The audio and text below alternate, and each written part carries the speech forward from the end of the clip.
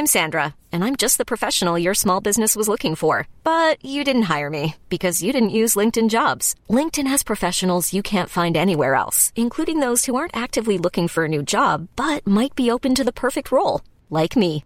In a given month, over 70% of LinkedIn users don't visit other leading job sites. So if you're not looking on LinkedIn, you'll miss out on great candidates like Sandra. Start hiring professionals like a professional. Post your free job on linkedin.com/achieve today.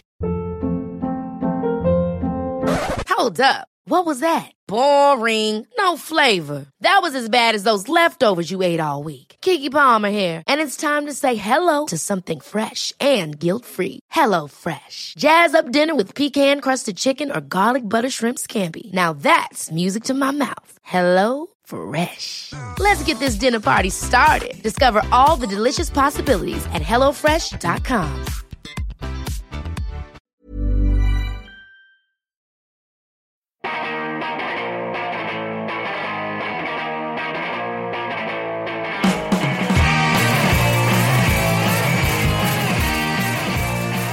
Hello, welcome to episode 188 of See You Next Wednesday, a weekly pop culture and film podcast where a single die roll decides what movies we have to see. This episode drops on Wednesday, October 28th, 2015. My name is Dan Gorman. Don't you kids know anything? The Serpent of Rehoboam? The Well of Zohanzar? The Bridal Feast of Breth Karuzaveb? Oh, you did it. My name is Casey Lyons, and it takes a real narcissist to think anyone wants to read a book about you. You know how I feel about Anne Frank. My name's Greg LeGros, and my own brother, a goddamn shit-sucking vampire. You wait until Mom finds out, buddy. Oh, there's tons of stuff to talk about this week. Two of us saw the film Room, while one of us went and saw the box office flop, Gem and the Holograms. Two of us listened. I forgot. Yeah, two of us listened to an album by Corey Feldman called Former Child Actor.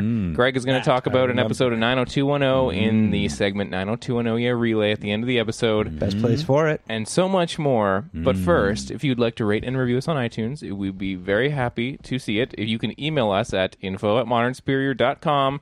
You can go to modernsuperior.com and comment on our Discuss threads on all of our podcast episodes, or you could tell all your friends about us in real life. One person wrote us an iTunes review this week. His name was Simon from Montreal-ish, was his username on iTunes. And he gave us a 5-star review. He said that his long drives or air travel for work fly by much quicker when he's listening to our show. So thank you so much. That's terrific. For telling us that. Yeah. And he ended the review with an old reference and a new reference. Very nice. He said, in 2 words, essentially correct. And then 3 out of 10. Yeah. So, thank you so much. Please keep the iTunes reviews coming in.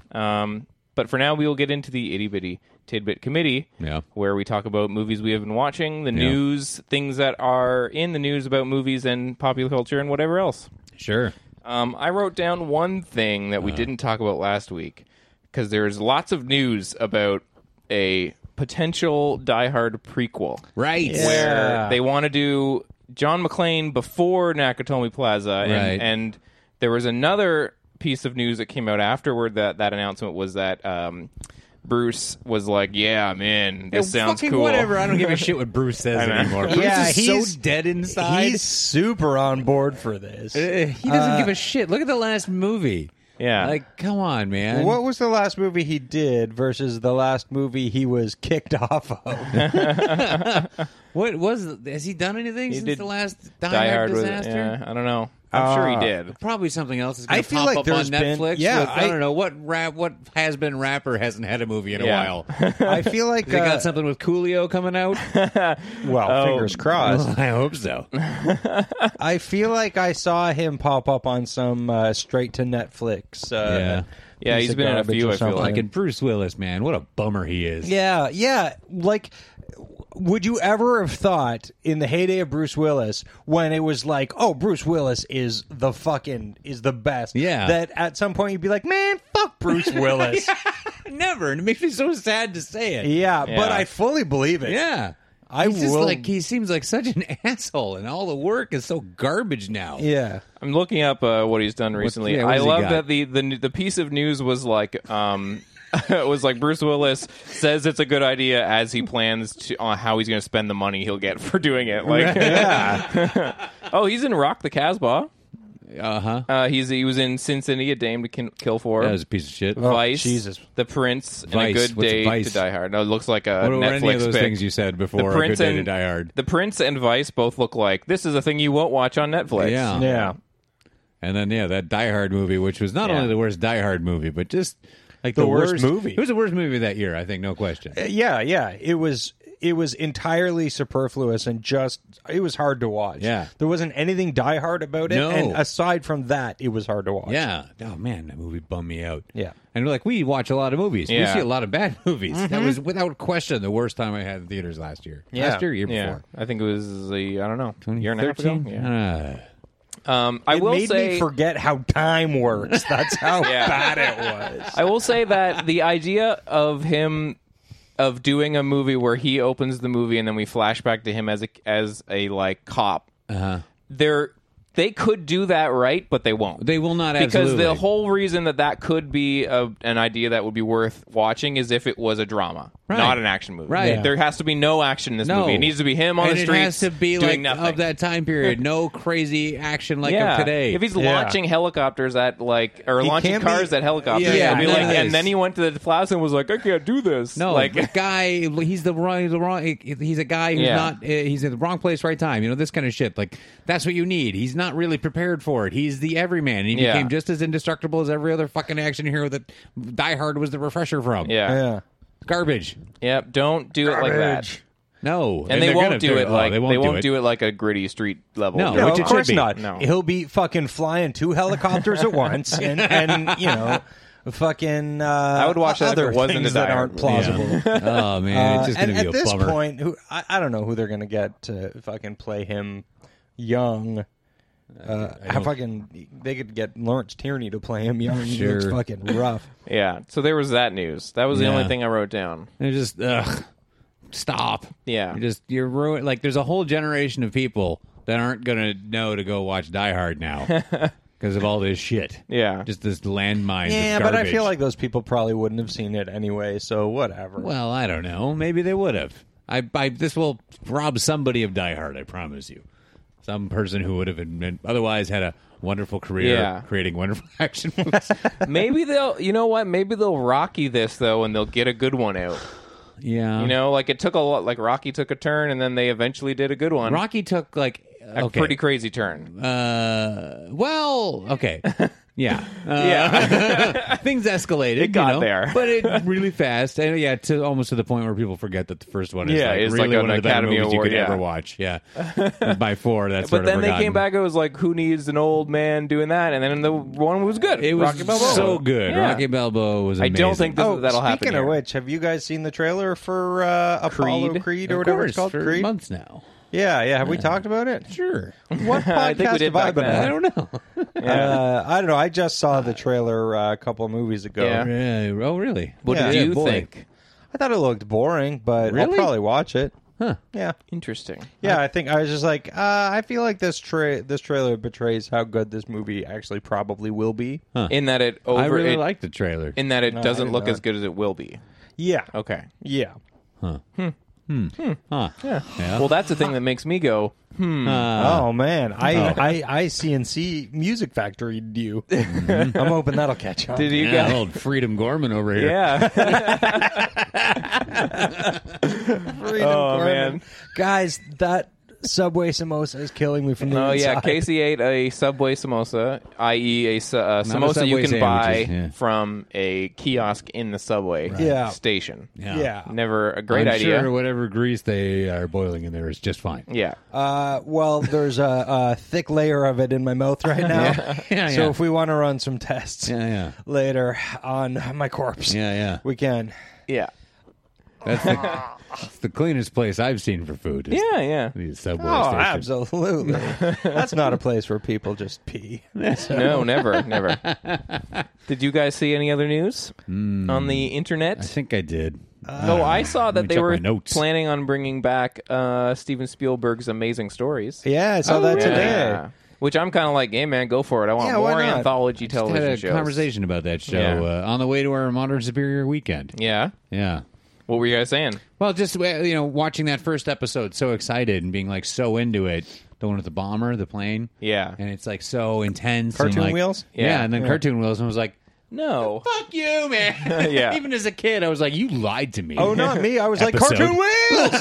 No, and I was, Not and me. I came to it a lot later. I was like, I'm gonna finally go and see more of this Amazing Stories show I've been hearing so much about in the You first finished episode. Misfits of Science. And Yeah, and I was like, cartoon wheels, what a bummer. But then I Yeah. kept watching and found a bunch of other episodes There that are are great. some really Yeah. good ones. Yeah, Well, the that's- Gregory Hines episode that's like him doing a kind of giallo thing is fucking awesome. A what? He the Italian black gloved killer kind of movie. Oh, they yeah, do yeah. a kind of takeoff where he is a magician and he accidentally witnesses like through his telepathy that somebody here was a murderer, and then the murderer knows that he kind of like figured it out.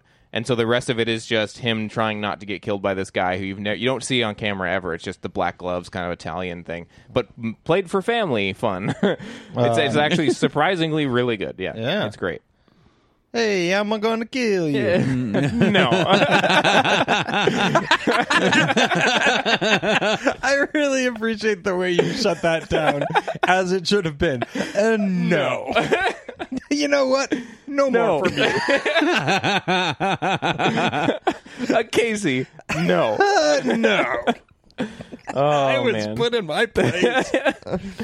Oh man. Yeah. Yeah, I don't know. I don't know. That Jumanji remake is still Are you kidding? being talked about. A thing that's But they just put out Goosebumps. Yeah. Goosebumps. They just put out Goosebumps. Goosebumps is basically Jumanji. Yeah. Like yeah. you said, yeah. yeah. I say just go watch that one. When are they What's going to fair to remake watch? Zathura? I liked Zathura. I never That's saw a fun I movie. didn't see it. John Favreau. But Yeah. Johnny Favs. Fabbies. Jumanji without Robin Williams, I kind of don't see Well, why. I don't know Is why it they're a straight doing up remake, or is it like a prequel, sequel kind of deal? Yeah, I don't know No, why it's they would just just a say remake. Jumanji again. Why wouldn't they pull it Zathura and be like, it's another board game with a Yeah. different theme? Sure, fuck it. This one's about getting sucked into the Wild West or some shit. Like I just don't some know. other like Yeah. era. Did I say do that? Don't do I don't know. I guess they're starting to try to hit the nostalgia chords with the 90s kids already? That's bananas, because I think of that when They've that movie ruined came everything out from when the I was in 80s now. college or something. Yeah. I don't It was- think of that. I think it was as a- like remake 95. era. Yeah, yeah, no, we were still in high school for that one, I think. Oh, okay. Or it was either 95 or remake the 97, shit out around of that it. time, Yeah. mid 90s. But like, it wasn't well received, particularly. Everyone Oh, was I kind of thought like, it was. Everybody. It was well received by children. sure, Yeah. If you go back to the reviews, it's like, well, this is just a bunch of nonsense. And then Yeah. if you go back to Dan Gorman, he's like, yeah! Which I don't watch know this why every day. anyone would ever go anywhere else but to young Dan Gorman. Dan Gorman's like, look at those effects. Young, enthusiastic Dan Gorman. David Alan Grier is good in that movie. Oh, absolutely. Sure. Yeah. Sure. sure. When are they going to remake Honey, I 95. Shrunk the It was Kids? made in 95, and it was 39 out of 100 on Metacritic. Yeah. not very many. Yeah, Not not many. a lot of people liked that movie when No, it came out. No, it wasn't well received. Roger Ebert said it was a gloomy special effects extravaganza filled with grotesque images, generating fear Take it and easy. despair. Jesus Christ, settle down, Bunch man. of animals. It just for wasn't a Christ's very sake. good Yeah. movie. It was a gloomy situation. And it, Just say, I don't like it. Yeah, not for me. I'm an old man. That's good. Jesus. Yeah, so what did you guys watch this week? Anything? I watched a bunch of stuff. Yeah, what'd you watch, Casey? Start us off. All right, guys. Well, you might remember last week I came in having finally seen Final Destination. Yes. And I was surprised at what a great movie that was. Yeah. Sure. So we went ahead and watched all the rest of the Final Destinations. Amazing. All of them. We Yeah. saw 5 Final Destinations. Let me tell you something about Final Destinations. There's not many good ones. I really like number 2. Number super 2 fun. starts out great. I can't remember what any of them are now. Yeah. I don't know, like in order, because it doesn't make. There's well, no. Well, this is the thing about that franchise is that it's like all you have to do is remember the first scene. Yeah, Yeah. roller coaster, racetrack, Yeah. car accident. It goes plane crash, right? Car accident, or like pile Yeah. up, Roller coaster, Good racetrack, right? The last one, which we just watched on the weekend, and I can't remember because it's by far the most boring. Really? Because I've heard that the final movie in the series was one of the better ones. It's insanely bad. Everybody I know said it was so good. It was one of the only ones I never saw. And spoilers for people that are listening: don't, if you want to skip over. But like it loops around the series, kind of thing. Yeah, it does in the stupidest, most superfluous way. It's it kind of goes 1, 2, 4, 3, I think. Although, like, there's things in all of them because there's a lot of really fun deaths. Yeah. I feel like the drop off between 2 and 3 for me was so sharp that I didn't bother with the race car track one. I was like, this is going to be the worst. Yeah. Like it's the worst in terms of it being a movie, but it's just it's constantly trying to one up itself. Yeah. And so all they're trying to do is they kind of go like the first scene, which the big bridge collapse. That was the last one. Yeah. They go, big first scene, some kind of bullshit about kids trying to figure out that death is coming for them, some really half-assed mythology about how death works, sometimes told by Tony Todd in a really smirking way, and then violent death after violent death. And some of the deaths are a lot of fun. Yeah, see, I feel like 2 was the last one, and maybe I'm wrong because I've only seen 3, and I think I only saw the first 3. Yeah. But for me, like 2 was starting to get too overreaching with their mythology stuff, but because the kills are pretty gnarly in 2, and they're still balancing the practical effects, like the scene where the guy gets to play glass dropped on him, if you like freeze frame that shit, it's like a real dummy full of goo. Oh, yeah. Full on tell. Yeah, and then it's the guy getting bananas. like the wire fence near the end sliced through him. I watched like terrific. you watch like the behind the scenes on how they did that, and they like green screened his legs and had a fake bottom half of his body so that he could like fall off of it, and then they green screened his legs out. What? It's awesome. Yeah, it's and it looks fucking great. Yeah. Totally, because it doesn't look like that shit ass. And like eventually, it all just became real shit ass CG, like people falling on ship masts and like but like you see them falling kind of thing, and you see the mass like coming out of their stomach with all their guts hanging off it and shit. Still but it's sounds all cool. really boring CG, and it just kind of sucks. That takes you all out of it. I don't know. You can't watch that shit and enjoy grossness if it's just fucking computerized grossness. Yeah, no, and it seemed like the right franchise to take into 3D, but then I feel like it didn't do much with the 3D. Oh my god, the 3D one is the funniest, and I wish to Christ I had have seen it in 3D, because it does that thing, like it's like classic 3D movie where they're like, we gotta get the most for our money for the 3D, right. I'm holding it up to the camera, Throwing popcorn at yeah, like it's all of that shit, and it's so blatant that they must have known, and so that was kind of funny. But yeah, man, that is a spotty franchise. Yeah, do yourself a favor and double feature the first 2 if you've never seen them. Yeah, sure. I was so excited for the third one because it's a roller coaster, and I love roller coasters, and I was pretty disappointed. The roller coaster part is actually pretty disappointing. There's moments, maybe but it's because it's Mary CG, Elizabeth Winstead that I was like, I could watch her for a movie. Yeah, I went to see the third one in theaters, and I was under the influence of a few things. And I remember at the beginning of the peer movie, pressure? peer pressure. Suggestions from the audience. Were you doing improv? And I had broken the seal. Yes, and so the beginning of the movie, they're going up the hill, and they were like going halfway up the hill, and I was like, I am gonna piss my pants if I don't run and leave. But they're about to get to the best part of the movie. Yeah. And so I ran out of the theater and went to the washroom, and I came back, and they were still going up the hill. And I was like, phew, didn't miss anything. This 10-minute scene of them going up the hill. Jesus. Yeah, it's a real bummer. What a bummer. Maybe that one didn't have any cool. That was a high school one. That had a couple of sort of cool deaths. But by and large, I guess that one was pretty disappointing. Yeah.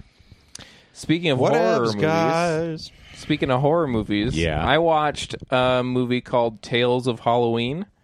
Scotty was telling me about that. Yeah, Tales of Halloween. It played the After Dark Film Festival. It's an anthology film, not unlike Trick or Treat. Yeah, right. Or Tales from the Dark Side. Tales from the Dark Side. Only, so this movie, it has people like Lucky McKee, who made the movie May, Neil Marshall of The Descent, amongst a bunch of other people that you would know the names of a lot of these filmmakers. So like kind of prestige horror. Yeah, pretty major LA kind of notable horror directors. And there's 10 shorts in this one. It's a ton of them. And they're all about 5 minutes long. Oh, cool. And it is okay. Yeah. It is like any anthology film where there is so much just really? This, a person whose movies I have seen and enjoyed, this was you decided this weak-ass thing is going to be your short. Yeah. But it opens really strong and it closes really strong, and it's one of those things that's for the season, it's worth a watch. Yeah. But I was disappointed because I was like, if this is good, I'm gonna put it beside Trick or Treat and watch this every year because I love fucking Trick or Treat. Yeah, man. But no, I was disappointed. Have you guys seen ABCs of Death 2 yet? No, but I keep wanting to because Jordan Morris is in it. I think That's I the skipped only through reason. some of them. Yeah. The only way I would want to watch it was the way I watched the first one, which was, I think, all of us on Facebook watching it at the same time. Yeah. Yeah.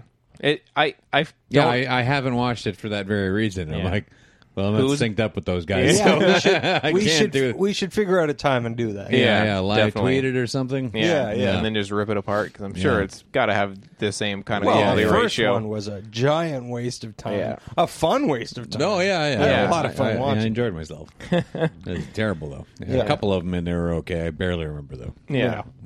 Not good enough to remember. What did you watch, Greg? You said you saw something. I only really watched one movie after last week, watching everything in the world. And then this week, I don't know what happened. I guess I was busy. I don't know what was going on. But I did watch a little more TV this week, pushing through some Walking Dead, trying to finish season 5, and Brooklyn Nine-Nine here and there. Yeah. But one of my movie nights got sabotaged by crappy downloads of movies. Out of sync. Out of sync. Audio and visual out of sync. Which hate is, that. I can't, no. How dare these free copies of my movies? Like you were saying to me before we recorded, they never start out of sync. No, it seems fine. So You I'm get like halfway a half through. an hour in, and it's like, Invested wait, in this story. I see a little moment of it that I think is off. I'm like, don't you do this to me. Yeah. Don't you fucking dare. And then it gets worse and worse, and no good. You try the thing where you back it up. Or pause it and wait a second and start again. We'll figure it out. Yeah. Anyway, it was no good. So that sabotaged my viewing of Candyman. Oh, man. Yeah, so about half hour, 40 minutes of Candyman, which I haven't watched in entirety in many, many years. Oh, I love it. I was just so into it, man. I like so the good. weird moodiness, and it's kind of The soundtrack is phenomenal. sleazy, and man, it's a cool movie. Really, really good. Yeah. One of the only movies that stood up to its, notoriety.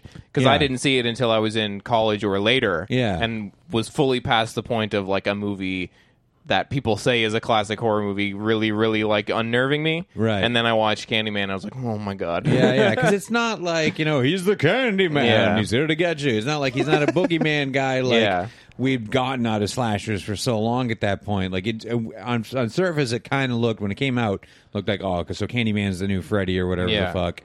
But there was so much more grit and real movie making to this. It wasn't along the lines of the teen slash em-ups. It does shit that fucks you up, like her waking up with a dead dog's head, and man. that scene is just so disorienting. Yeah. And that bathroom just is the grossest place in the fucking world. Mm-hmm. You really feel the disgust of it when she's in the projects. Yeah. Yeah, man, that's Virginia great Madsen. movie. She's a terrific actress. So anyway, I got to finish it sometime this week because I got really hooked into that first half an hour. Yeah. And then I had the same problem with audio shit with The Exorcist. Okay. I kind of watched The Exorcist. Oh, no. Yeah, but that and I just was like, oh, fucking another day. So got Exorcist, rewatched The Exorcist. Yeah. It's been a lot of years. You got to put some time in between The Exorcist. The version I did watch was the 2000 The version you've never seen before. Okay, with the spider walk. Yeah, it's got spider walk in it, yeah. We watched that one a little over a year ago. Yeah, and I like it a lot. I think as far as like revamps go, adding the scenes, it's not too much. It's like maybe 10 minutes. Yeah. I think the spider walk looks cool as shit. Yeah, definitely. I really like it. And on one of the face flashes that comes into it, there's all the little quick little shots. One of them I guess because I've seen this director's cut or whatever, I guess more times than I thought I had, because I'd married that imagery, some of it, to seeing it when I was a kid. Okay, it's the face on the in the subway and no in the house when the power goes out and there's one on the oven hood or whatever. Yeah. That one I think is just like, as far if you're going to throw something into a movie, that one is a home run. Yeah, it's so unnerving. It's just horrifying because it's really short. It's like blinking, you will miss it. Yeah. Anyway. Exorcist, still terrific. Yeah. It's a hell of a movie. The acting across the board is just phenomenal. Phenomenal work. And I was reading some stuff about it today and all this shit. And there's so many different things that people that's saying, no, the movie's good. There's all these intense theories and thoughts on what the metaphors are and what the subtext of the movie is. And what I got of it, I know obviously the puberty thing is a huge... easy one. I think it's the most obvious, and I think that element's probably there. Yeah, but I don't think it's the central thing to it. Like last night when I was watching it, all I could think was this movie is The Exorcist or sympathy for the single mother. Yeah, because it's Ellen Burstyn's performance is so good. Yeah. She's just fucking crumbling under pressure of trying to have a career and raise a kid who's really maybe under the surface not dealing with divorce too well, and dad not calling on the birthday and having absolutely no one listen to her. Yeah. When she knows there's something wrong with her child. And then it's, no, my child is not depressed. And no one will listen to her. And just like this constant thing. And she just gets to that point where she's screaming to Father Karras, like, please help me. Someone help me. And it's just that time period and there's nothing but single moms in that. There's no nuclear families. Everything's broken up. Even Demi, his mom is all alone out there, and there's the frustration of that, and you see a different side of it with him. I just thought it was a really amazing, I don't know, it was just different from me watching it this time. Well, that's interesting. Yeah. And then you think movies like maybe The Babadook was sort of born of that kind of idea. For sure. Definitely. I mean, a great many of these movies from the early 70s into the 80s really deal with this divorce as a backdrop. Like E.T. comes up a lot in those conversations, and it absolutely has to do with that. And this, very much, you can say, it's puberty or something like that, but I could definitely see it being a movie about a single mother trying to deal with not being able to relate to her daughter who cannot deal with the stress of a fucking divorce. Yeah. And the kid is acting out now, and there's all kinds of people telling this woman how she's supposed to raise her kid, either with religion, psychology, or law. Yeah. It's pretty... Fuck Ben, that's a good movie. Definitely. That's a good fucking movie. Yeah. I find it's good. I don't think this movie is anywhere near as good as The Exorcist, but it does, that kind of take on it does remind me of The Entity. Oh, sure. Which is like, it starts as like a very Spielbergian single mother thing, and then when she gets assaulted by a ghost, it's like they don't believe her. Right. And it's very like she's trying to juggle this, like, raising these kids and now dealing with this like assault thing from a ghost. It's like pretty deep stuff for a movie that's just about a ghost. And that movie ends up getting a bit James Cameron-y for my taste, but I love it anyway. Yeah. So, good double feature. Oh, fuck yeah. Mm-hmm. Mm-hmm. I watched a horror movie that I've seen before, but I showed Emma. Yeah. Just Before Dawn. Have you guys seen that yet? Just Before Dawn. It's got George Kennedy in it as one of the non-teenage characters, because it is a slasher. And it's directed by Jeff... George Kennedy's not a teenager. Not a teenager. Yeah. Then I'm surprisingly. I will only watch movies where George Kennedy is a sexy teen. It's directed by... And made in the 80s. I want old George Kennedy. Yeah. Being like, Mom. In cut-off jeans. Cut-off jean? One of the leg is cut off. One jean. He's just stuffed into one leg with jeans. No, Just Before Dawn is from 1981, and it's directed by Jeff Lieberman, who did the movie Remote Control, which I mentioned about the VHS aliens. Mm-hmm. And it is a backwoods kind of slasher meets sort of Deliverance ripoff about these teenagers who go up in the mountains, and George Kennedy lives on the property. He says, like, I don't think you should do that, and they do it anyway. Mm-hmm. But it is just... No one listens to George Kennedy. No, never. It is Just Before Dawn is so underrated. I loved it the first time I saw it. I loved it even more this time. I feel like I have a copy of that courtesy of you. Probably. I just haven't watched it. It is so good. It's a bit slower paced of a slasher, but the cinematography and the location are gorgeous. Nice. It's grainy as fuck because it's from the early 80s. Sure. But they are in the fucking forest in like a national park or something with waterfalls. That's and cool, huge... man. I like the slower burn slasher when movies it's done like right. Prowler and stuff. And, Burning. Burning, yeah. Yeah. Burning's great. Totally. So it's really slow. If you but like fuck, those... whatever, because when shit happens, then it's like, whoa, God! Yeah. And this movie is... The characters are likable, which is not something you can say about a lot of slashers from this era.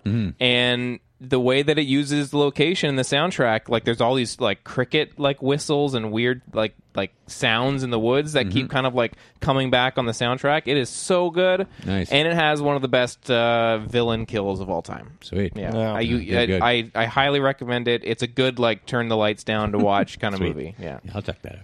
Definitely. And I'm terrified of George Kennedy. Speaking of just the woods and stuff like that with the slasher movies, last week I guess I mentioned I rewatched Nightmare or Friday the 13th 4. Yeah. Final chapter. It's the Corey Feldman one, and there's a scene in it that always there's something about it that I find really amusing yet sort of like, I don't know, not hypnotizing, but there's something just so weird about it.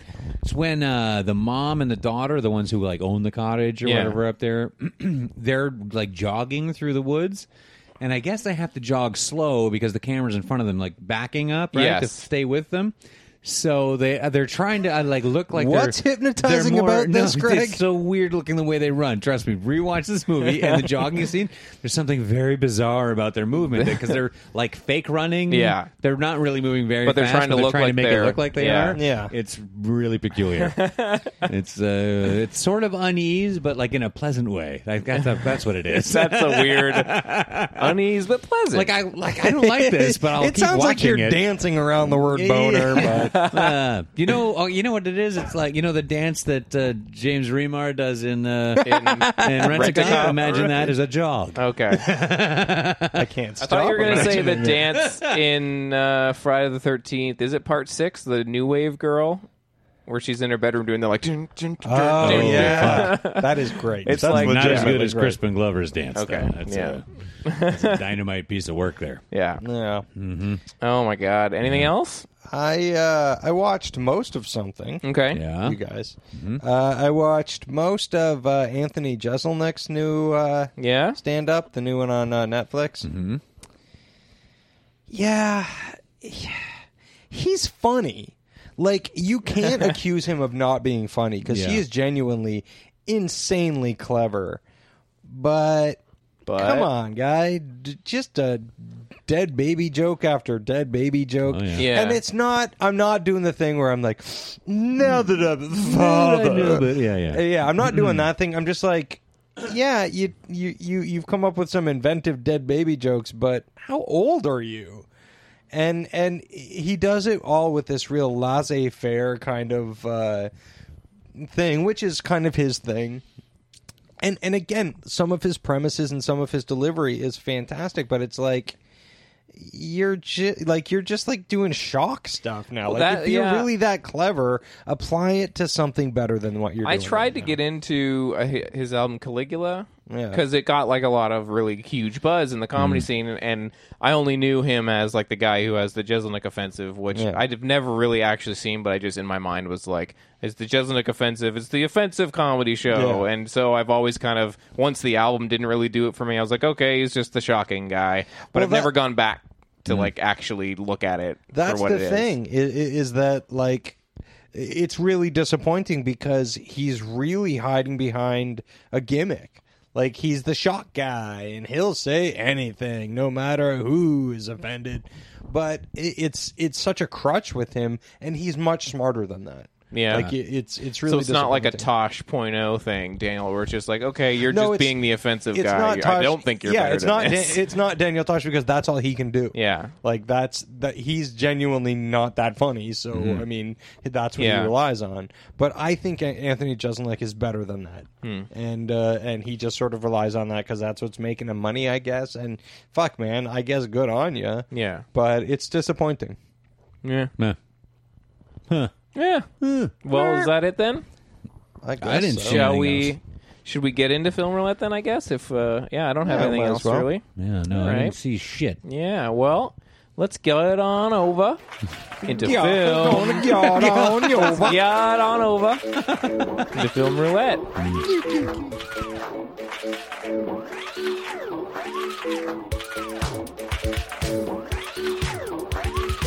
Film Roulette is our weekly segment where the three of us roll a die and the two high rollers get to go see something good. This week we picked The Film Room, and the low roller has to go see something shitty. This week we picked the box office huge box office bomb, Gem and the Holograms, but the loser gets to give the winners an album to listen to for the rest of the week. Last week Greg gave us an album by Corey Feldman. We will roll for movies for next week, and we'll hear another album, and we will do it all over again. Yeah. All right, you guys went and saw the 2015 film Room. This played at TIFF to... Who guys did? You two. Oh, you Me got too. to see it too? Yeah. I'm so sorry. I'm just so used to you losing. Yeah. I lost 5 weeks in a row. Yeah. This movie was big at TIFF. There was a lot of insanely positive reviews coming out of TIFF. It's based off of a book that was very popular. This movie, as described as IMDb, is about after 5-year-old Jack and his mother escape from the enclosed surroundings that Jack has known his entire life, the boy makes a thrilling discovery: the outside world. This is directed by Lenny Abrahamson and stars Brie Larson, Jacob Tremblay, Sean Bridges, and more. Why don't you tell us about Room? Okay. Go for it. All right. Well, okay. Well, let's just start up. What did you think? I was really, really excited to see this movie. I thought the trailers Yeah. looked great, and I was Yeah. really interested in the premise, and I quite like Brie Larson. Yeah. So I was really interested to see her in a big showcase role like this. Have you guys seen Short Term 12? No. Okay. Everybody said like that was an amazing performance by Brie Larson, and it's been on Netflix, but I just haven't got around to it because it looks like the kind of movie that I'll be like, well, this will be sad. Yeah. It's supposed to be amazing, but this will be sad. So Going do I want to to watch? see Room, I was really mentally preparing myself. Yeah. I really had to because I was just not in the frame of mind. I was like, I'm too fragile right now. Yeah, I was thinking about that too because I'm about 2 months away from being a dad, and and a lot of the horror movies that I've been watching over the last little bit have a lot to do with either babies or pregnant. I just watched Rosemary's Baby, and then there's a lot of stuff to think about in Exorcist and stuff like that, and a lot of stuff I've been seeing. So it's sort of like I should be Okay. This is a very maternal film, and I adored this movie, and I was incredibly emotional through the entire thing. I cried a bunch of I times. cried so many times. Oh my god. Hands I'm down. so mad that I missed out on this Hands movie because I down. really want to see it. Top 5 movies of the year. Without question. Yeah. Yeah. And it could have gone so many places. This could have been so many different movies. Like, it could have diverged from where it starts. It's so bleak and so terrible. Yeah, so And not in like a sensationalistic kick you in the face with horrible shit way. Just in this mundane, everyday, horrible life. And it almost has kind of like a life is beautiful kind of a thing going on, like where the mom has to sort of make the best of a horrific situation. Yeah. And then from the I don't know how much of a spoil. Like, Well, I don't for the want to spoil The anything. trailers let it. They get out of the room. I wanted Right, to okay. say for the listener that I feel like that IMDb description was a little coy. If you've seen the trailers, it is about a mom and child who have been stuck in a room, basically, right, like kidnapped of some sort. You don't really know in the trailer, but they've been put there against their will and have to be there for a very long time. And then eventually there's a whole in the trailer. It's like the trailer seems to be bookended between the first half of them in the room, the second half of their life outside. Right. Yeah. And from the time that they get out, you kind of go like, this could be a bunch of different movies. Like this could just become, a really uplifting, like life affirming kind of thing, or it could be, like the outside world is kind of terrifying kind of thing. But this movie just kind of gives you what would happen. Yeah. What would definitely happen. Yeah. And the ways that it would happen. Yeah. It doesn't try to be anything more than just an honest assumption. I get assumption of what would happen. Sure. Like you can't say for sure. Yeah. But it's every step is so true to sort of the human condition, which is a gross thing that I just said. But just the ways that people would react, and you feel for everyone, even if you don't like what they're doing. You feel for everyone. Yeah. It was filmed in Toronto too. Yeah, it was. Yeah. I know a guy who was in it. Oh, nice. Yeah. Was He's it one of barely the? in it? He has like one line. He's like at the door at one point, like they're gonna be over. Like, him. Yeah, he yeah. was good. It's like, hey, this is Justin. So did you? Sorry, didn't- his line was "Dirkety bird." So you didn't know until you saw him, kind of thing. Like, yeah, hey, yeah. I didn't realize this was filmed in Toronto, but it was. Yeah, that's always fun. yeah. So I was like, well, that's fucking cool as shit. Anyway, the one thing I really liked about this movie that really, really worked for it, aside from the wonderful performances and the relationship between the characters, which is stunning to look at, the tension that's going on. No, because watching the trailer, knowing they're going to get out at some point, but watch still how, because you're looking at it like how. And what's going to happen until they get out of Jesus Christ, yeah. And there's this constant tension that gets really heightened, and then just when you're like, and you can breathe for a second, this entirely different tension settles in immediately. Yeah. And it's almost more terrifying. But it's not manipulative. Like, no. This movie is so fucking well made in a way that I thought, like, look, I didn't hate Frank. I thought it was a pretty great good movie. Look, I don't hate my cat. Frank. Room was a good movie. I don't hate Frank, though. My cat, Frank. Frank. My cat, though. Let me tell you how I feel about my cat and how I don't feel about him. No, but I found it a little bit uneven and a little bit manipulative here and there. Sure. But this movie was not that at all. This feels like a giant leap in filmmaking. Yeah. And I really, really liked Frank quite a bit. The same director, right? Yeah. Yeah. Oh, fuck, that's who that was.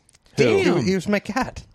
No, I was just looking at the IMDb, and the whole time I was watching it, I'm like, who the fucking... It was driving me crazy who the... I don't want to spoil anything.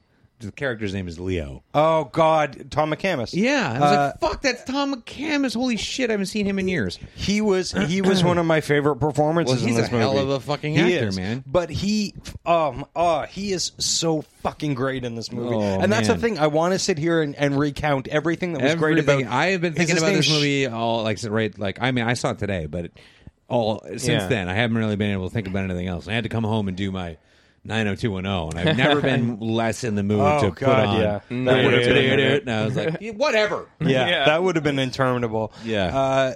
Is his name Sean Bridgers? Gingerflidge? What's his name? Who? Gingerflidge? Who? The guy. Sean Bridgers. Sean Bridgers, yeah. Oh, boy. Yeah. Fucking... I hope that guy does something, because his performance in this movie was outstanding. And this fucking kid, amazing. Oh, he was so great, What the fuck? because he did that thing. Like, and I always now call it the Abigail Breslin thing, because I loved her in Little Miss Sunshine because she just played a kid, but she did such a beautiful and convincing job of just playing a kid. Yeah, and this kid does that. Yeah. And it's funny because. I don't know. There's so many things I don't want to spoil. I know, because I really want to see this movie. Yeah, because I'm not going to say. damn And it's it. not even spoiling it. It's just I don't want to even give my opinions because I want. No, but people you to, should give your opinions. Well, that is the That's point the of our point of our show. show. Yeah. But the kid, when they get out, you know, it's not a kid who's all full of wonder and all like, wow, look at all these things. He's mostly scared and mostly kind of just regards things like a kid would, where he just kind of stares and is like, there's not a big reaction. He's just hiding behind his mom. Yeah, and it's crushing. Yeah, crushing. Because you want to be like, look, buddy, you're free. But he's bad. like, it's one of those movies where you just really want to like grab some of the characters and go, it's okay. It's okay. but oh man, I got to see this movie again soon. Yeah, I can't wait to see it again. Yeah, and I'll be pretty fucking disappointed if there's not a nomination for Brie Larson out of this. I was on my way to watching the movie. I was listening to a podcast to Never Not Funny, and one of their I don't want to say interns. This guy Garen was talking about the movie, and I'm like, I don't want to stop listening to the podcast because I really love it, but. Don't spoil anything. But the only thing he said, and I almost felt like it was spoiling something. He was like, "It'll be nominated for Best Picture, and she'll be nominated for Best Actress." And I was and after having seen the movie, I was like, I sadly disagree. I think that this movie is too small for the Academy. I want to say too good, but I'm being dumb and hyperbolic. That's not what I mean. It's almost too. I want to say responsible, but that's not exactly the word. Like it's too well crafted, and it's not too much of a film for the movie awards. Yeah. It's too well. First of all, it's too Canadian/Irish, right?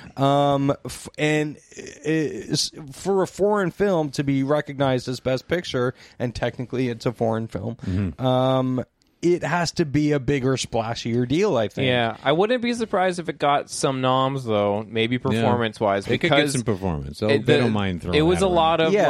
like Brie Larson's a revelation, like, this is the next big thing, and I could see them looking at this, like, this made a big splash, right? In the festival circuit. People I are really hope freaking to out. fucking God she's nominated for something. You know who else should... almost should be nominated for this movie? It's fucking William H. Macy. Yeah.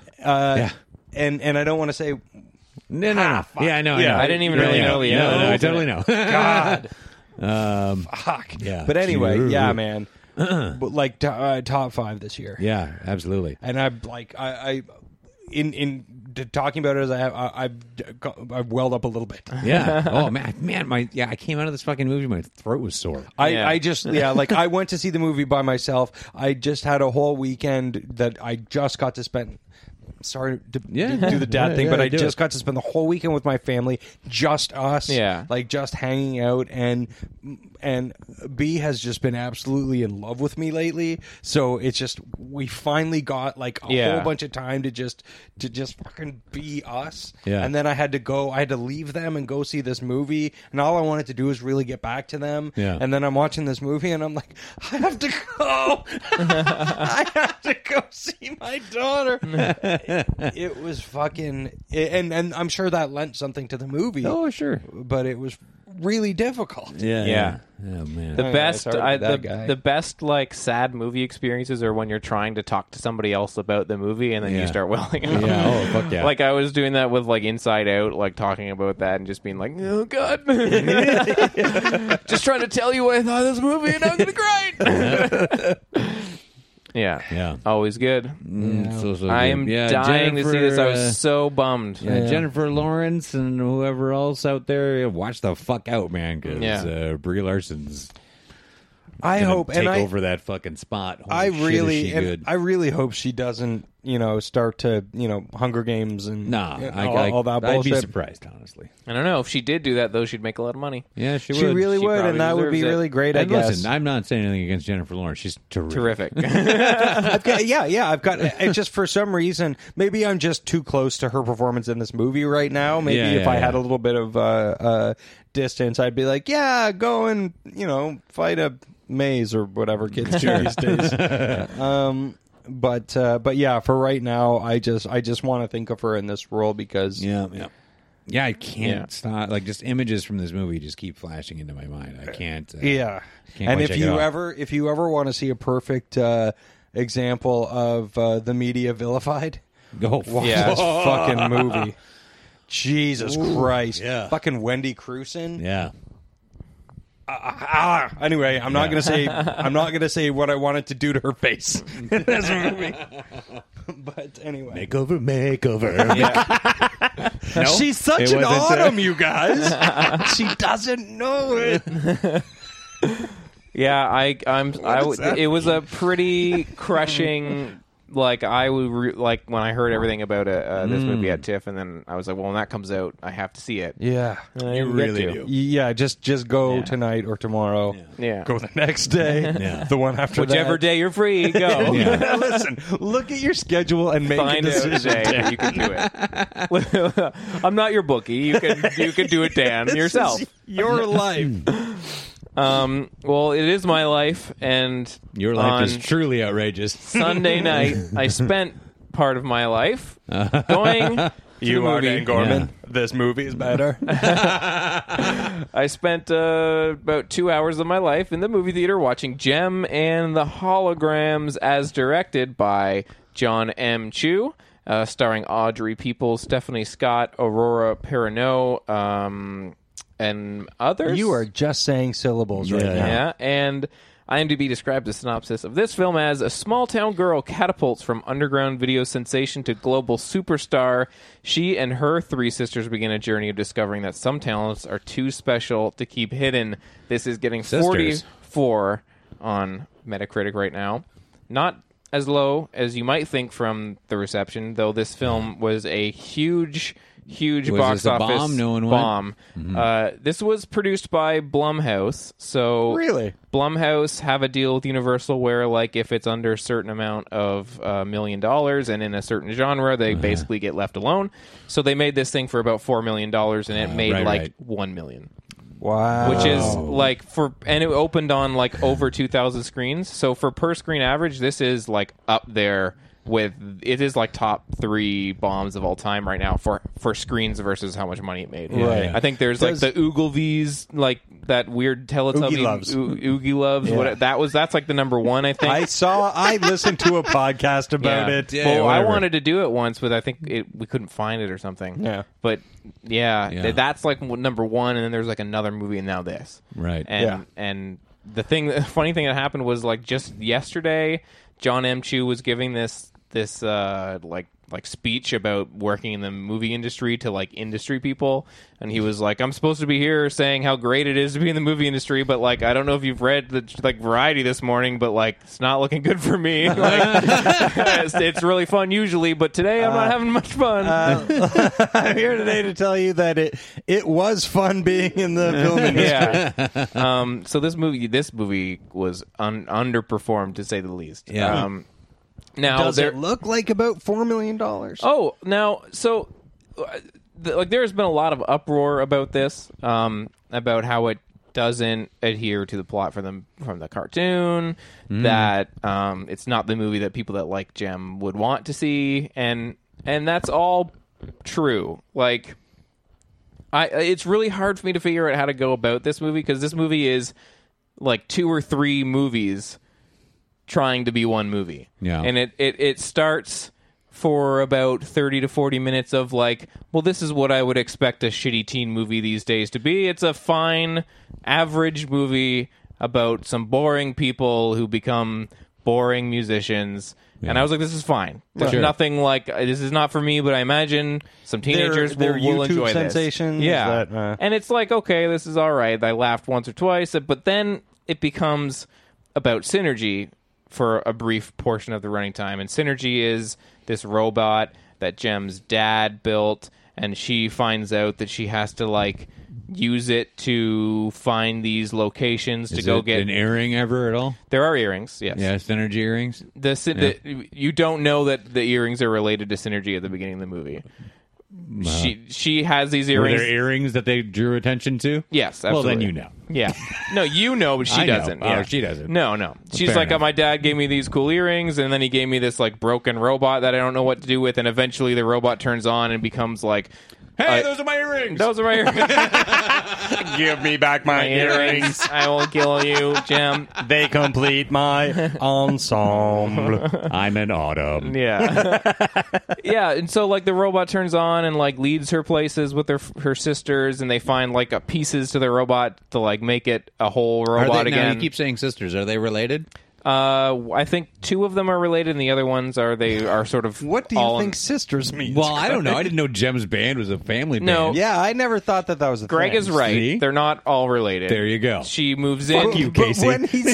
But when he said the word sisters, I gleaned from that that they were all sisters. Yes. And you were wrong to assume that. Yes. You're wrong. saying they're not? They're not Yeah. all sisters. See? They are sisters and family in air quotes, but Yeah. I think 2 of them are related, and the rest of them are like we all live under the same house and we've all moved in with the same mom. And like it's like a foster kind of situation for some of them. They're colloquial sisters. I've never been more embarrassed And in my life. so.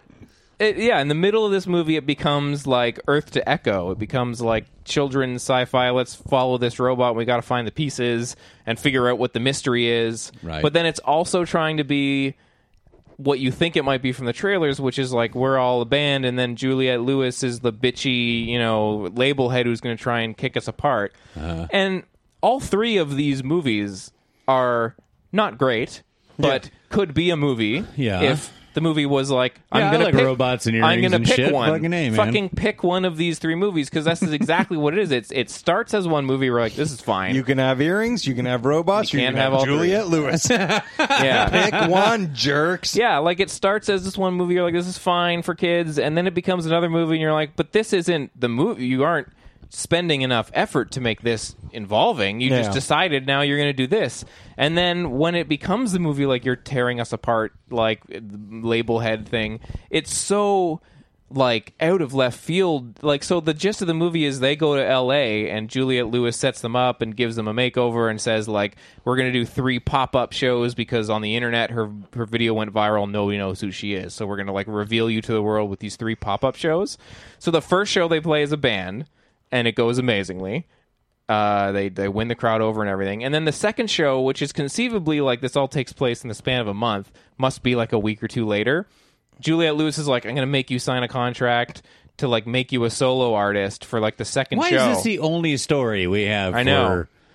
Was this loosely based on Straight Outta Compton? Well, but the thing is, so all of a sudden she's like they want her to be a solo star, and I'm like, they've played one show as a band. You can't just all of a sudden be like, you're not a band anymore. Yeah. And then so they make her a solo show, and she signs the contract because like if she doesn't, their mom won't have money. Her mom's played by Molly Ringwald, and her mom won't have money to keep her house, that old thing. So then she signs it because she has to, or else like she won't be able to pay the money. And then the sisters are mad because again, guys, Straight Outta Compton. yeah, and then the sisters are mad because she didn't tell her, even though the scene where Juliette Lewis is like, you have to sign this, the sisters are like right in the background of the shot. I'm like, call them over and be like, should I sign this? But she doesn't. And say it like that. Should I sign this? Yeah. Oh, what do you think? I'm Jam. So the sisters are mad for literally one scene. They're like, we hate you because you lied to us. And I was like, no, she didn't. She just didn't tell you something. That's not a lie. And then the next scene, they're like, never mind, we're sisters. It's like so compressed into time. And then at the end of the movie, they like kick out Juliette Lewis because of some stupid loophole of some she's dumb working shit with thing. Suge Knight and they kick her out, and they end up like getting back together as a band and blah blah blah blah. And then now the movie becomes the 4th movie in its credit sequence Marvel style thing that it tries to do, where it reveals the Misfits at the end of the movie. Oh, get out! At the final thing in this movie, And it's not Jerry only and No. not a bunch of old dudes like, hey girls, Yeah. we're gonna get you. Yeah, they do. Now they do at the end of the movie the credits start and they have a cool little credit sequence, and then it cuts before it goes to like the black and white credits. and there's like a whole Marvel style thing where Juliette Lewis, who's been kicked out of, like, she doesn't own the company she owned anymore, goes to an alleyway to find another band that she could get to ruin Jem, and it's the Misfits. And it's fair enough. Okay. And it's like, what are they like? Are they like playing punky stuff? Yeah, and they're called the Misfits. They're not. How are their songs in relation to Jem's? Well, they're not playing when they get there. It's just like they're in an alley and they're all like neon, sort of like the same look as this movie is giving everybody. And they basically say, like, you came to the right band because we're gonna get her and our songs are better. And they say that. They say that. Yeah. I was about to be like, man, but then I was like, They say everything that you would expect a Jem movie. They say truly, truly, truly outrageous, and Jem. See, now good. If you're gonna do it, you have to do that shit. Yeah. Now, like watching all these other garbage fucking movies, like Battleship. Yeah. How they didn't say anything from Battleship. I'm like, why am I here? Don't they say... What did you want them to say other than you sunk my battleship? Just say that. I've been here for 2 hours. They never say it. Okay. and again, it's that thing where they say it like ironically. They that, do like, a thing with like... Oh, they call me Ant-Man or whatever. In Battleship, they did a grid thing, though, right? Where they were like, "Area 7 is..." Yeah, okay. But that's like... And then they started setting it up, and I was like, all right, let's do this thing, Milton Bradley. I'm here. Watching your shit-ass movie. Say the thing. Yeah. And I'll kind of go, all right. Yeah. But no. And at no point did somebody get fed up and whip those little pegs at their friend. Yeah. The thing I want to roundabout to on Jem is... so this movie's not good. It's not like the worst movie I've ever seen. Like I said, it goes from this is acceptable. There's never been a faster or easier way to start your weight loss journey than with PlushCare. PlushCare accepts most insurance plans and gives you online access to board-certified physicians who can prescribe FDA-approved weight loss medications like Wegovy and Zepbound for those who qualify. Take charge of your health and speak with a board-certified physician about a weight loss plan that's right for you. Get started today at plushcare.com/weightloss. That's plushcare.com/weightloss. plushcare.com/weightloss. I'm Sandra, and I'm just the professional your small business was looking for. But you didn't hire me because you didn't use LinkedIn Jobs. LinkedIn has professionals you can't find anywhere else, including those who aren't actively looking for a new job, but might be open to the perfect role, like me. In a given month, over 70% of LinkedIn users don't visit other leading job sites. So if you're not looking on LinkedIn, you'll miss out on great candidates like Sandra. Start hiring professionals like a professional. Post your free job on linkedin.com/achieve today. For what it wants to be to this is stupid, so I'm going to laugh at it, to okay, I'd like to leave now. Yeah.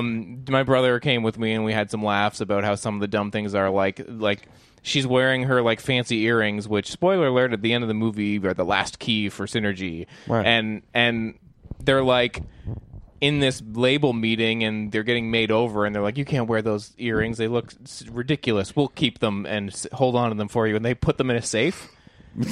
And I was like, why didn't she just put them in her pocket? Because and then the end of the movie is we got to break into the safe to get my earrings. I was like, they wouldn't have known to put. They don't know you have a robot that this is the key for. Why would Juliette Lewis be like, give me these, I'll steal them from you and keep them in a locked safe? She has no reason to do that. She didn't know anything about Synergy? No, nothing. So it's just like that kind of garbage is in the script from the start. Yeah. They also cut to like YouTube videos of that people have sent in of like Jem inspires me and here's why, and here's us doing like a dance or something that they like intercut with the movie. It seems to be because he made the Justin Bieber documentary. It seems to be in that kind of like cut style to YouTube to the movie, which is fine for what it is. But I was like, okay, enough of this shit. Yeah, because they do it in like climactic scenes. They're cutting back and forth to YouTube, and I'm like, no, thanks. Like to real people from YouTube. Yeah, like there's like a dance scene, and they're like doing like a stomp kind of thing, like rhythmic, and so then they use that as a soundtrack to like a dramatic scene, and then they cut to them, cut to the scene, cut to the dancing, and back and forth. Clumsy and stupid. It's weird. But to be honest, like, this movie, the spirit of it, I can get why they thought it was a good way to go about making a Jem movie. They just made 3 shitty movies instead of focusing on making one that's okay. Yeah. Like, if it had been the acceptable, not very good teen music movie that just happened to be called Jem, I'd be like, fine. Yeah. I'm sure someone will like it. It's not for me. But they needed a good script. And the whole thing is, this movie was made on a low budget so that they could have creative control. So, conceivably, they weren't getting... This thing wasn't... It might have been focused a lot, but I don't imagine that this movie was focused to death with screenings and... Like, this is a $4 million movie that John Chu really wanted to make for 10 years, and so did Jason Blum. Like, people are framing this as, like... Well, it sounds like they were trying to have it all. It sounds like they were trying to give you the movie for, young, impressionable teens, and also a little wink to your generation. Yeah, but it's a bummer because, like, I hope the studios don't look at this cheap movie that made no money and be like, well, I guess movies about women don't work. Like, they always say that, even when that's not the case, and now this is more fuel for that fire, right? Garbage. And people are, like, making this out like, oh, they didn't throw money at this like they did at male properties like Battleship or something. But at the same time, this is the movie that Jason Blum and John Chu wanted to make. They put $4 million into it. They thought they were going to have creative control, and they made a shitty movie. Yeah. This movie bombed because it's a piece of shit. Yeah, well, it's a stupid idea. It won't work. Yeah. A bad cartoon that we kind of like the theme song from 30 years ago. Do they sing the theme song at any point? Not really. It's all like pop music. How do they get away? Now, I've always like, how do they get away with a band in there called the Misfits? I know the Misfits broke up in 1983 before they were reformed by Jerry Only, but like, that's still just because the band broke up doesn't mean you can just like I can't go and like write a movie and have this band's called they're called the Beatles. Yeah, fuck you. It always bug. How do they the Misfits? Yeah. No, it just like I'm just thinking out loud. I don't have a theory. It's like, why you can't do that? I mean, the Misfits weren't super popular yet either because they weren't really popular when they were a thing. But I still feel like Danzig seems like a dick, right? Yeah. So like you think that he would fuck you, cartoons. Yeah, you think he would have at least stormed into somebody's office and punched somebody in the chest. Or got punched. I love that. Yeah. Look, I love Danzig, but man, do I love watching him get knocked out. Yeah. No, I just think that this movie, like, if they maybe they thought it was a nice tribute. Yeah. Yeah, I remember like, their songs are better. Yeah. yeah. They call themselves the Misfits. Oh, but their songs are better? Yeah, all right. Yeah, checks out. Now, sounds like us. Yeah. The plotting of the movie accelerating so much with these, like, gigs, it's just like the movie, in the middle of the movie, they should have had Juliette Lewis get kicked out of her record label and had Jem and them take over, and then she goes and gets the Misfits, and the final chunk of the movie is like Misfits versus Jem. Yes, that and then at least better. It is about Jem being a band and like our single is number one, but the Misfits are trying to take us down which from was the whatever whole thing of the show. Well, they solve crime on the show, right? Yeah. There's nothing like that in this movie. But even if they wanted just to make it that kind of shitty movie, they could have at least made it like a versus the Misfits kind of thing. Yeah, something. Yeah. You could have made like a fun kind of, Scott Pilgrim sort of thing where the bands on a lower budget, all gangs and shit like that, and you got to go up against each other. And they're really that'd be fun as fuck, man. I mean, they are setting that up in that final scene. It's like she's come to get the Misfits, and they're gonna get her, and no, they're not, because there's not gonna be a sequel. No.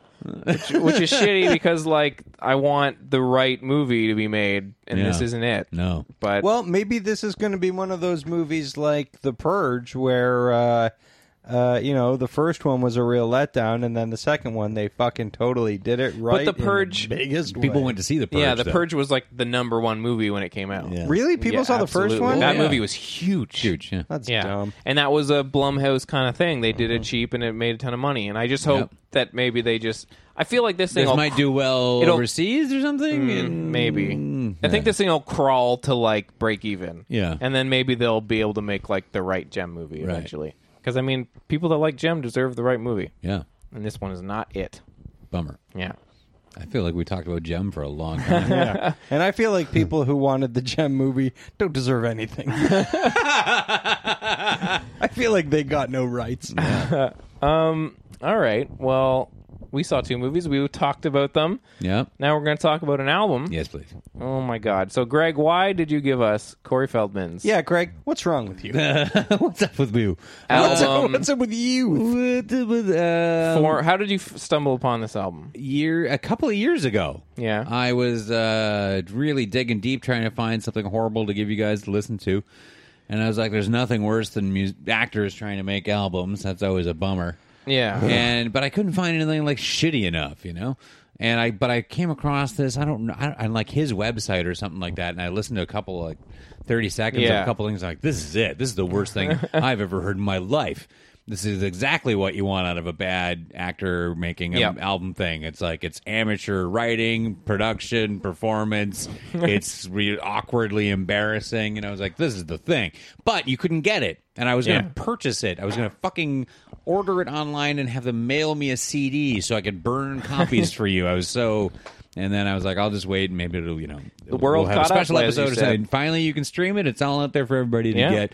And I noticed that when I was going through Google Play last week, and I was like, oh, yes, sir, it's the time. Yeah, and when you do listen to it on a streaming thing, people see it, and I have people, like, say to me, why did you listen to this? Yeah. Because I listened to it on Rdio, and my friend sent me a message with a screenshot of, like, how the album had popped up in his feed, and he was like, why? Why, Dan? Why?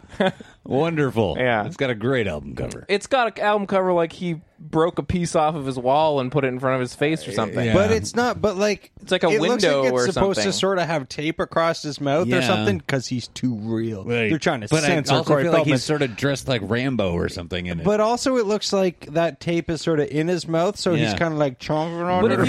if you look at that thing over his mouth, it's attached to another thing that has screws on it. It's like a piece of like blind or so he's something. just like biting the window. Yeah, it's like I swear to God, window biter. it's got like a chunk of like I've got it right here. Yeah, it's like a window hole or air conditioner like insert or something because it's all dusty and gross looking too. It is bizarre, I swear. Yeah, oh yeah. Well, it sort of See, looks it's got like a that. screw on it in the bottom right left corner. He's in a cage, man. Yeah, listeners, please look at the album Yeah, cover what for is this. going on? He's inside of some cage. Corey Feldman, former child actor. Look at it, but there's 2 pieces. It's like, and there's 2 screws. And guys, See, it's that shadow on his forehead. I thought it was a headband. yeah, looks a little I Rambo. thought he was guys, like, he's not happy to be in that cage. No. Yeah. So this is an album from, when was it? 2002. 2002. Oh, here's the back of the CD. Oh, the back of the CD is wonderful. I didn't. He's laying what's on a. What's happening? He's laying Are on those a couch. his legs? He's laying on a couch all greased up with a woman's legs like on his head. I can't tell. Yeah, It's it's pretty. He's crazy. gross. Oh, that's his leg up there. Yeah. What's happening with that goatee, buddy? Oh, yeah, man. He's got like and the also dyed the black, rest of his head. and also the music on his album. Oh God, It's pretty wild. that poor man. Yeah. So, Greg listened along to this album. I with did. us. I was like, I gotta. Yeah. How do we get into this album? Because the first song. How did I get into this album? Press play. Immediately. It should be noted that the first song Is the title is track. Former child actor. Yep. And co-written. Yeah, co-written by Rick Springfield.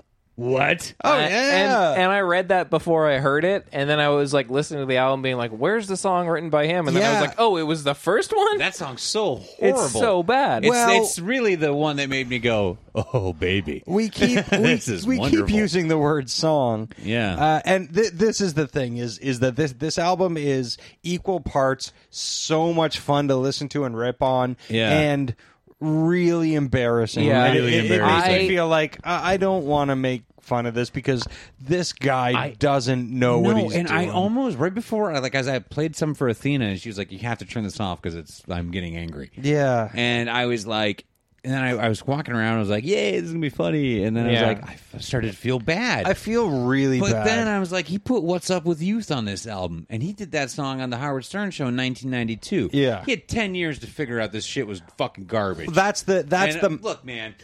That's the thing that makes me that makes it easy for me to totally rip on this all the time, every day, is because this album is absolutely a vanity project. Yeah. There's no integrity to it. Yeah, Because it's just a bunch of filler. There's a cover of Jingle Bell Rock. Yeah.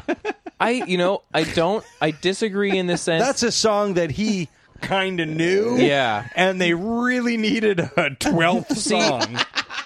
I don't know about Vanity, though, because I feel like this is an album made by somebody... Like, I don't know that he thought that this is going to be, my image pressed to a disc. He wanted to be a pop star forever. Like, he started dressing like Michael Jackson in in but 1990. it's one of those things where it's...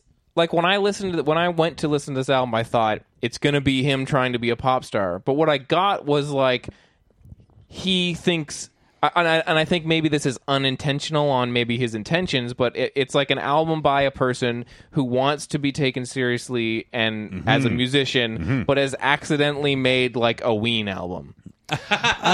Because this album was not a lot like of everything, except for a Ween album is generally musically brilliant. I know, but this album was not. I thought it was going to be like, okay, he's got the backing tracks that sound like it's a MIDI, or like he's got the backing tracks that's just like some shitty session guitarist and stuff. But it was just like, no, he found all these weird noises and fucking shitty instruments and tried to turn them into like a pop song. Well, that's the thing, is that this album is in place of integrity. Like, I think this is a man who doesn't understand what integrity is. So in place of integrity, he's taken things that he's heard about, say, Tom Waits, like where he'll be like, oh, on a Tom Waits album, there'll be a little toy piano thing happening, like somewhere in the mix kind of thing. And that will lend, in Tom Waits' case, to the atmosphere of the song, but in this case, that will lend credibility. But he's just grasping at any straw.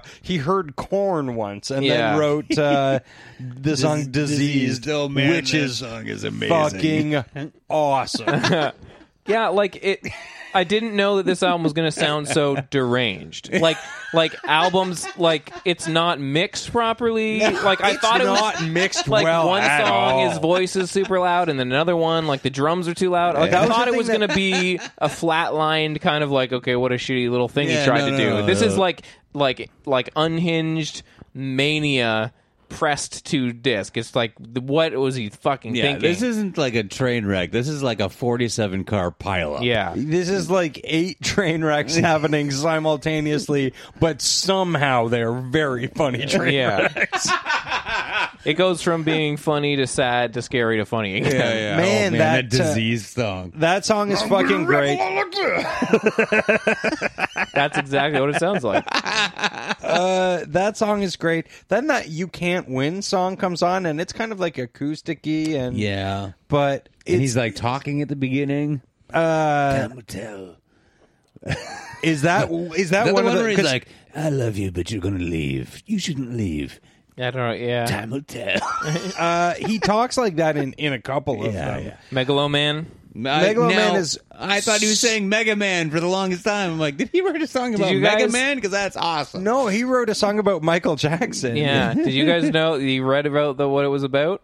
Is it about Michael Jackson? Megaloman is about the time that Michael Jackson, directly after the attacks on 9/11, sent limousines to some of his friends in New York to help get them out of New York, and Corey Feldman did not get one.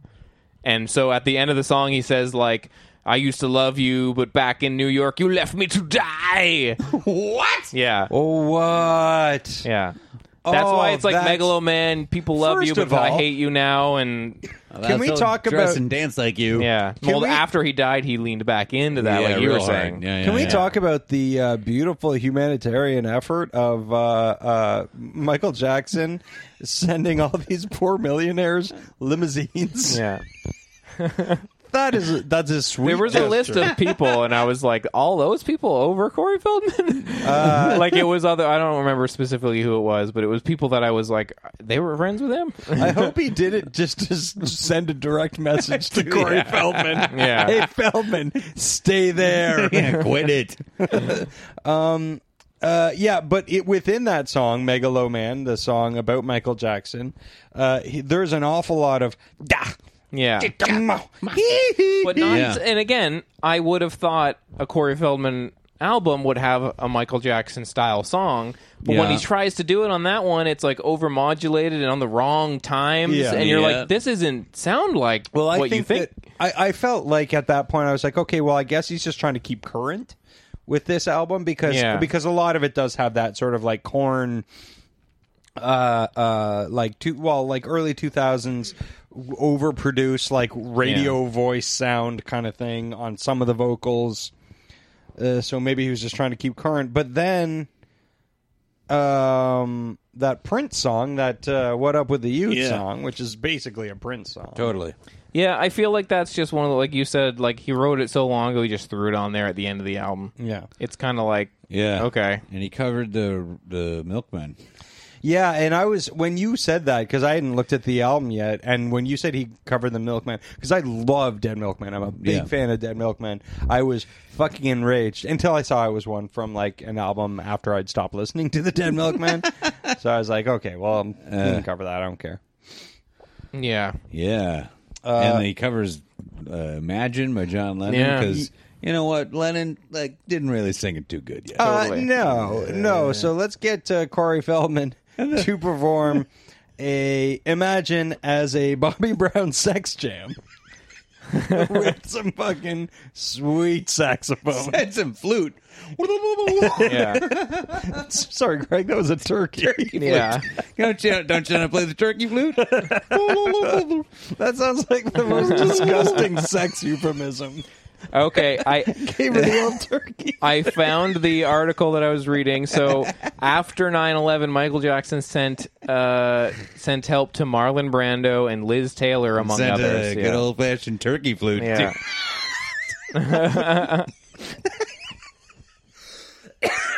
Oh, Casey's is he eating chocolate? Gonna come out of your nose?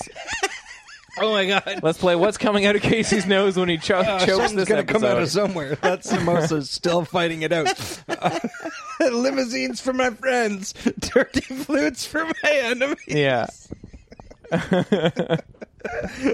Oh.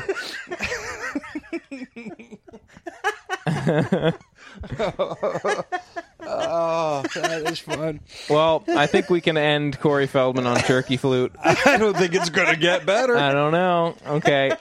I gotta say, if you've never heard this album, then you subscribe to a subscription streaming service, you gotta try it at least check once. It out one Listen to as much as you can. It's one of the worst things I've ever heard in my life. Yeah.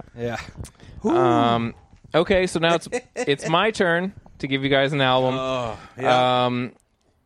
Our good friend on Twitter and in the podcast world, Strange Jason from 6 Foot Plus, had sent us an email with a bunch of album suggestions. I just saw the email today. I saw it at the beginning of October. I'm like, oh, that's wicked. Gotta use that. And I just completely forgot about it. He sent and us. I lost all of October. I could have been utilizing that the whole time. Yeah, he sent us like a bunch of albums all themed for die rolls for every week of the month. Yeah. But we didn't end up using it. But what I did was. Because he had tweeted at me recently and I was reminded that he had done that. So basically, I took a couple of his picks with a bunch of my picks and did a 1 to 9 rolling situation for you guys. Yeah. Oh, boy. So some of these are from his picks and some of them are mine. Should I read you the 9 options that you could have before rolling? I don't know. So that it's like scary for you guys? Oh, absolutely. I think everybody should know. So this is loosely Halloween themed. Right. So I was trying to think of spooky punk bands that you guys would absolutely hate. And I know when I was younger, I listened to AFI. Oh, I don't care for them. So AFI is... inside. Yeah. AFI is black... Fire inside. There's a fire inside. Fire inside my turkey flute. Yeah. Black Sails in the Sunset. So super spooky. Black Sails in the Sunset. Hey, that's an the name of Elvis their Costello album. song. Yeah, well, that's the name of their album. Really? Yep. Fuck them. All right. So, also, number 2, Zachary, Spook Along with Zachary. Zachary is a... Explain every word you just said. I was about to. Zachary is an old TV... Sounds like somebody trying to agree with me when they're drunk. Zachary what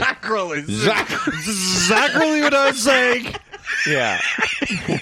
That's exactly what I'm saying. Zachary what is saying Yarston Day. Yeah.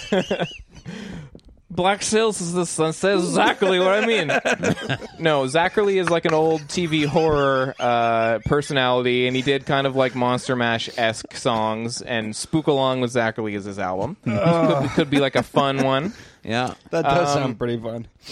If you roll number 3, you will get Michael Graves of the Misfits solo album Lost Skeleton Returns, which I listened to and sounded bad. That was one of Strange Jason's picks. So was Zacherle. Yeah. I picked for number 4 Send More Paramedics, which are a British thrash band that I have an album called A Feast for the Fallen that I love. All right, I'm sold on that Yeah. because of a nice Return of the Living Dead reference. I might be offended by that. And all of the songs are about zombies. It's zombie core, quote unquote.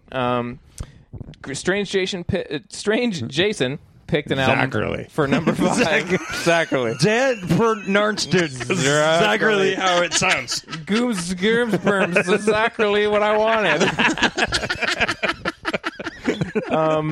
Strange Jason at number 5 picked an album by the Groovy Ghoulies, a pop punk band I love that you guys will not love. Absolutely called not. Monster Club. Yep. At number 6, I picked the album that people say is the worst Misfits album, Project 1950, a Jerry Only joint where they covered 1950 songs. Oh, gross. At number 7, we have Misfits with Jerry Only's Misfits. Yeah. Suck ass. Yeah. Yep. At number 7, Their Kids songs Bop are not Halloween better. Party. What? So at number 7 is Kids Bop Halloween Party. So it's a Halloween album of kids singing Halloweeny songs. Okay. Exactly what you think it'll be. At number 8...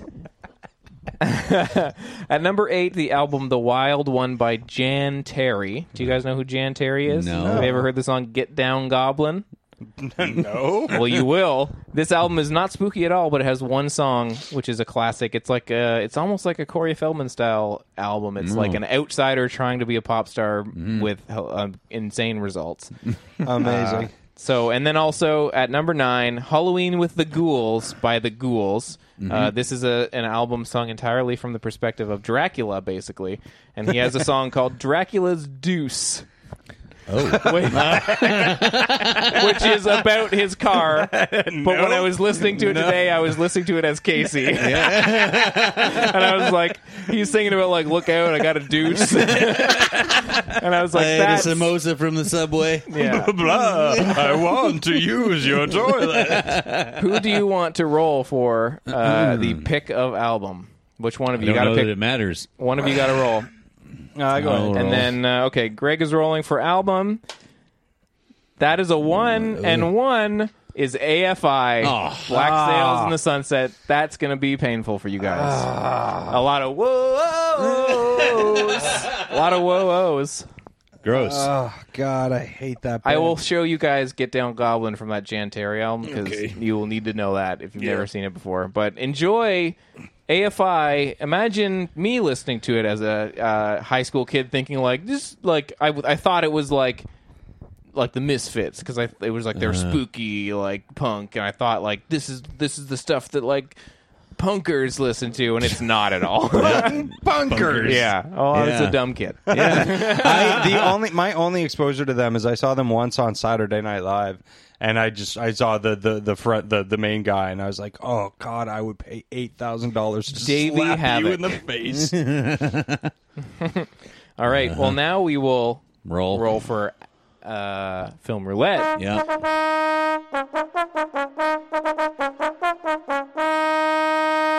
A lot of stuff to catch up on, and it's sort of like a weird week of things. Yeah. Yeah. It's weird because last weekend was the movie that everything bombed, and then this weekend nothing really is coming out. Yeah. I don't know. There's that our brand is Crisis. Which David Gordon Green, but it doesn't look very good. No. at all. No, it kind of looks meh. Yeah. There's an Ethan Hawke like thriller, supernatural something or other. So it's kind of one of those weeks where, like, if I get to win, maybe I'll see Room. Ethan Hawke Yeah. thriller. Yeah. Just a movie that thrilled Ethan Hawke. Yeah. Zachary. Yeah. Something else too. I don't know. Yeah. So some kind of weird releases with the old ones that we should all maybe get to, kind of thing. Yeah. No clear cut winner this week though. But clear cut loser. Yeah. Still hanging out in theaters. Last week, 2 movies came out that bombed. The first one was Gem. The second one was The Last Witch Hunter. The Last Witch Hunter. Which I hear there's not very much witch hunting in. Great. Yeah. So he's the last one. Most of it's already been done. Yeah. Hey, I'm here finally. God, sorry I'm late. Yeah. So witch hunting, right? Oh, you guys, you figured it out? Did you guys get him? Oh, no, you guys got him all. Was that beer? Yeah. Oh, somebody ordered a pizza. He's that shitty witch hunter friend who helps you move but shows up after. Witch hunter here. Oh, okay. I guess I'll hang out. Oh, bummer. Hey guys, witch hunter? Am I right? Yeah. So that's what we'll do. Greg, do you want to roll first on this? I guess. All right, I'm holding the dice. Because we were mentioned in the other episode about you rolling last. This is true. Why don't you start us off here? Okay. All right, he's rolling for Witch Hunter versus... That's a 3. That's a solid choice. 3. That's a 3. I'm going to roll and make Casey go last. All right. All right, I'm rolling... That's a 3. All right. All right, Now come on, Casey's Casey. If you roll rolling. higher than a 3, Greg and I re-roll. I'm rolling on Jeff. That's a 3. We all re-roll. Ooh. Magic. Is that a gooch? Oh, my God. Is that Okay, I'm going to roll first this time. I've added another place for us to roll on here so we can get a little roll. That's a 1. That's a Fuck one. my life. Oh, boy. Casey's rolling. 3 is Please like roll a a 1. magic number, though, right? That's a 2. Come on. Alrighty. Somebody can roll a 0. Please roll a 0. That's a 7. Yeah. Well, Dan, next You're week... the last witch hunter. Yeah. This Next fucking week- sucks, man. Next week, Exactly. you can tell us witch hunter. I don't want to watch this fucking movie. Oh, buddy. Although this week Emma has not come to see a movie with me in a long time, Oh. and she was like, "I'll come and see whatever movie you get next, no matter what," and she is going to regret Wrong that. week to do that. Sorry, Emma. You can let us know if this witch hunter is truly outrageous. Worst witch hunter. All right. Yep. Well, let's get into 90210. Oh yeah, relay. Do do do do do do do do. Oosh. All right. Every episode, one of us watches an episode of Beverly Hills 90210 Season 3 and relays the information back to the other 2 hosts. I'm hitting a wall here. I'm hitting that wall. Yeah. Greg, you watched an episode of Season 3, and you're going to tell us all about it. What was it called? That's right. This episode was called She Came In Through the Bathroom Window. Okay. So this episode starts out almost like it was made for you, Dan. Oh. Starts out POV on a roller coaster. Oh, Going yeah. up I and- want to know what coaster now, but go on. And it's, Excuse me, Dan just calls them coasters. I'm going to find out, so go on. Yeah, so it's been, and then while that's going on, there's some like kind of dreamy music, and David's talking to the seniors, and he's like, "Oh my God," going up, and he's using some kind of metaphor, and I thought, oh, is it like you're making the climb out of high school, and now you're going to go into life and think it's going to happen fast? But no, it's just him and Donna on the morning announcements, letting everybody know about Senior Skip Day.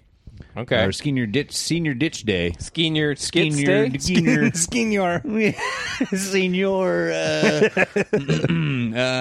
So it's Senior Ditch Day at Six Flags Magic Mountain. Okay. Yeah. So look that up if you're looking for the roller coaster. Yeah. It would be something there because they do talk quite a bit about one called the Viper. Maybe it's All that. right. I don't know if that's a real roller coaster or not. Never been to that one. Anyway. And they're like, oh, man, go to that, and it's going to be great. And then we cut to Steve listening to the announcements, and he's like, great, can't even go because Steve's in detention all the time because he's in trouble from all that stuff from before. Yeah, that's where they wrote Thumper on his book. Oh, in detention. Yeah. Right. Nobody Still on emailed the line. about what Thumper. No. And I asked Emma and my brother if they'd ever heard of that as a either just general slur or homophobic slur, and both of them said never heard of it before in my life. No, I don't get it at all. Anyway, so then the first thing I was like, hey, this episode directed by Jason Priestley. Ooh. The Viper is a wooden coaster at Six Flags Great America in Illinois. Like this was not. Oh, so I don't know. Illinois. Yeah. Is there a Six Flags elsewhere? Yeah. Is there There's one a in bunch LA? of Six Flags is like the chain company. of, So this is Six Flags Magic Mountain. Yeah. Okay. Magic Mountain. Outside of Illinois, that's just Six The Flags Viper could Great have been a name America. they just made up for the episode. Yeah. Anyway, so What do we got going on? Gil, the former bearded but no longer bearded teacher, congratulates David and Donna on doing a good job of selling all the tickets to Senior Ditch Day, and they're not like, a great job. Yeah. I would be remiss to say they did not make up the name of that roller coaster. It is at Magic Mountain, and it is a aerodynamics looping right. coaster. Yes. I've been on those kinds. All right. Oh, well, boy. then They knock definitely you is the around one. a little. Yep. So they're talking about Six Flags. Andrea has never been to Six Flags. And they're all like, what? Oh, man, you got to ride the Viper. She's like, it's the fastest. She's scared, isn't she, or something? Huh? She's Yeah. going to be like freaking She's out. like, I've never been. I don't know. Why is anyone surprised? She's no fun. No fun at all. No friends. Dilly can't go because he has to study for the SATs. Again? And that's the only day he can study. And Steve Plus, walks his up. mom blew up on a roller coaster. Yeah.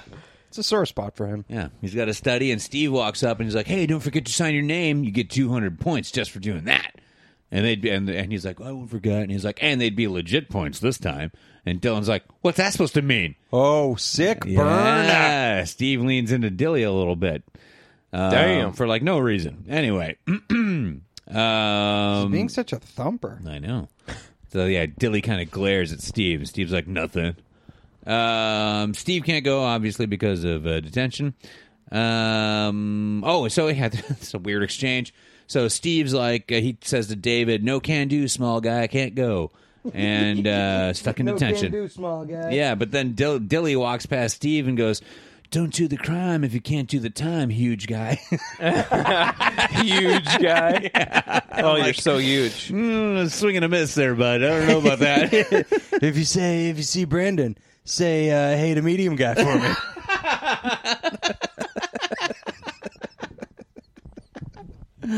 Yeah, huge guy. It's like small fry, huge guy. Yeah, bizarre. Moderate fellow. And then at the Peach Pit,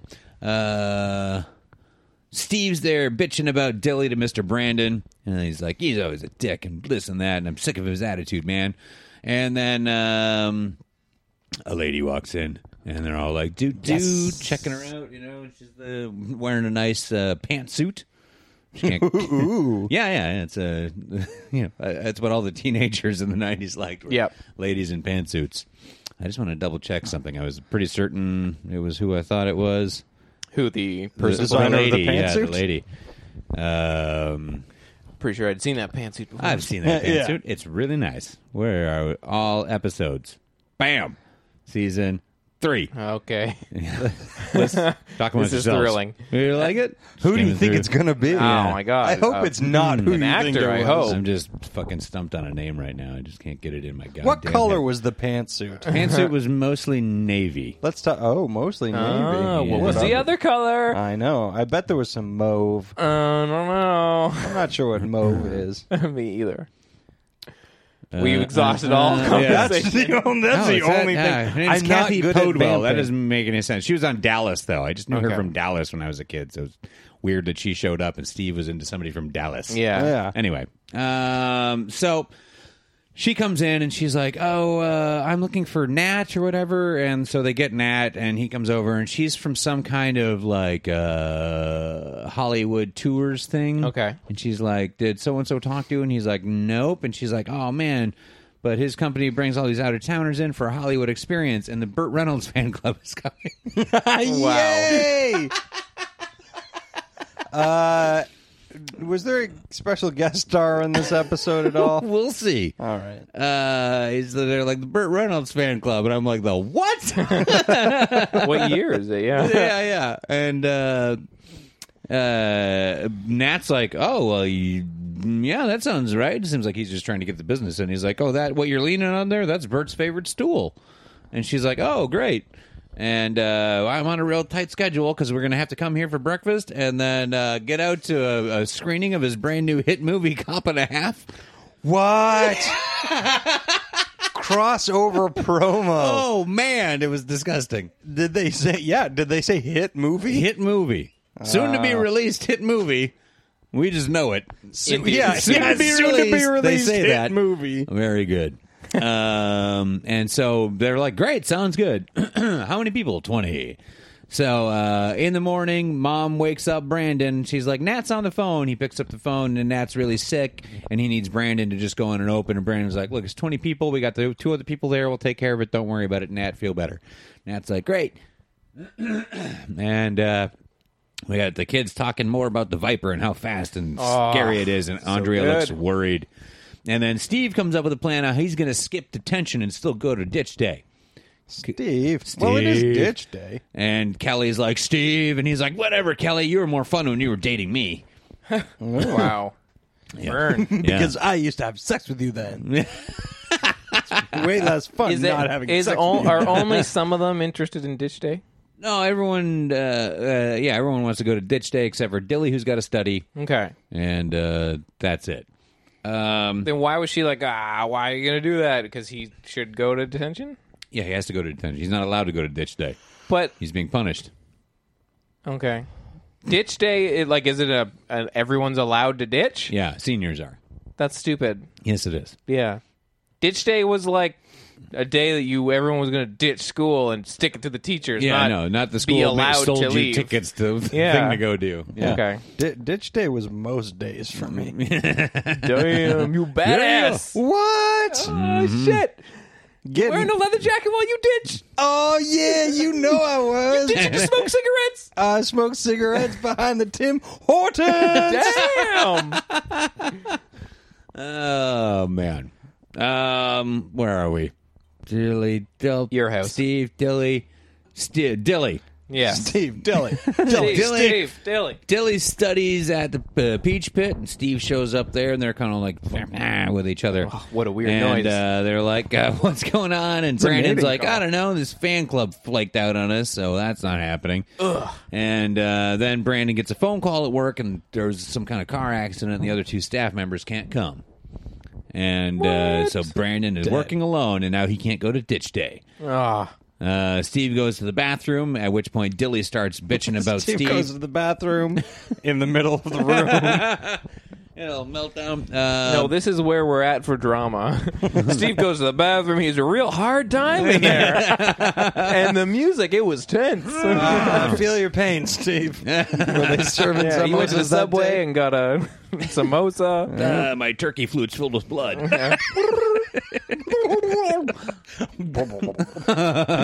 So, yeah, Steve goes to the bathroom, and Dilly starts bitching about Steve. He's just had it with Steve. And Brandon's like, come on, man, cut him some slack. And Dilly's like, if he had any more slack, he'd be liquid. And I was like, that doesn't make sense. I don't think so. I want to go back to huge guy. Yeah, if he had any more slack, he'd be a huge liquid guy. Zachary. Yeah. Can we start calling him huge liquid? Is that a thing, guys? No? Damn it. Super cool. I'm a writer now. And then the blonde girl, Ginger, from the Burt Reynolds fan club thing, she walks in with the group, but they're twice as big as expected. And Brandon's like, oh, man. There's still 20 of them, but they're fucking huge guys. I replaced all of our look at these members. huge liquid guys. Oh, God, they're huge guys. They're sloshing around everywhere. He's like, you guys are supposed to be here 45 minutes ago, and only 20. And it's like, I don't know, sorry. But Dilly and Steve are like, we'll help Brandon. And so they're going to be waiters for Brandon. Oh, great. Uh-huh. And they can't do anything right. Nope. So then at Six Flags, Andrea is scared of roller coasters. Yeah. They all run in, and she pretends to need to stay back for some reason. And she's like, "Arr." And nobody notices. Right. And then it's busy at the Peach Pit. Mr. Brandon is walking around looking for Ginger, who is crying in the bathroom, in the men's room. Where he goes in there, he's like, you okay? And she's like, oh, man, Mr. Brandon, the theater has never heard of the guy that I work for, Mr. Reynolds. Mr. Parnell. They've never heard of him. I don't know what to do. I got all these people, and they're going to be so mad. That they can't see the hit film. They want a cop and a half, all these people. And she's like, is that the bill? And he's like, yep. He's like, it's not that bad. She's like, how much? Like, over $300. She's like, I don't have any money. And he's like, why did you come here then? Yeah, she knew she didn't have the money. Because the thing was supposed to be covered by the guy that she's working for.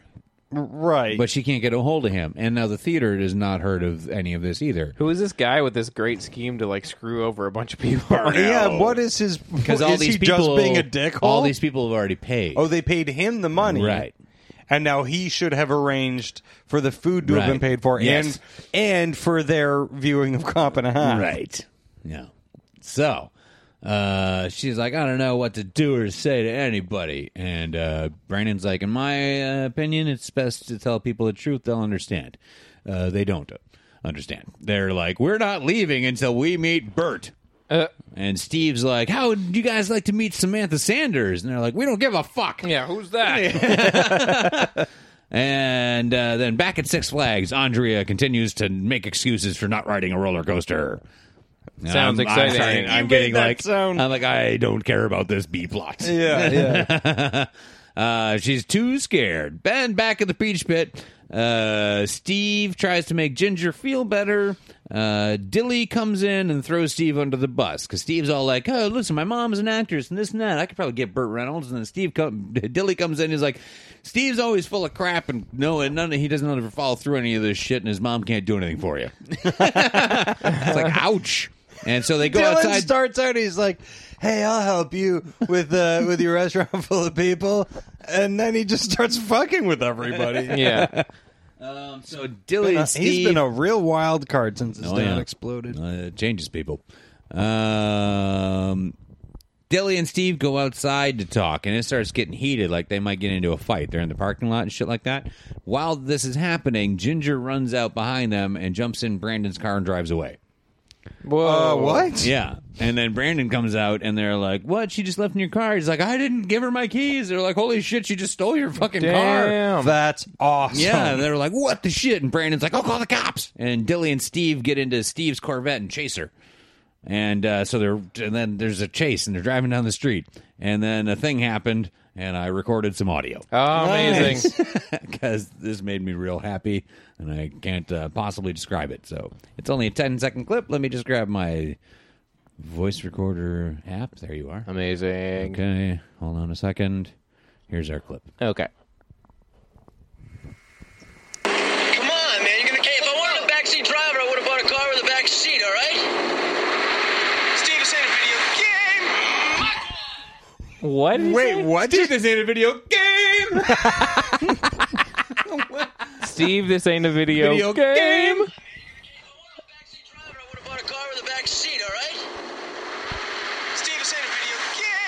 I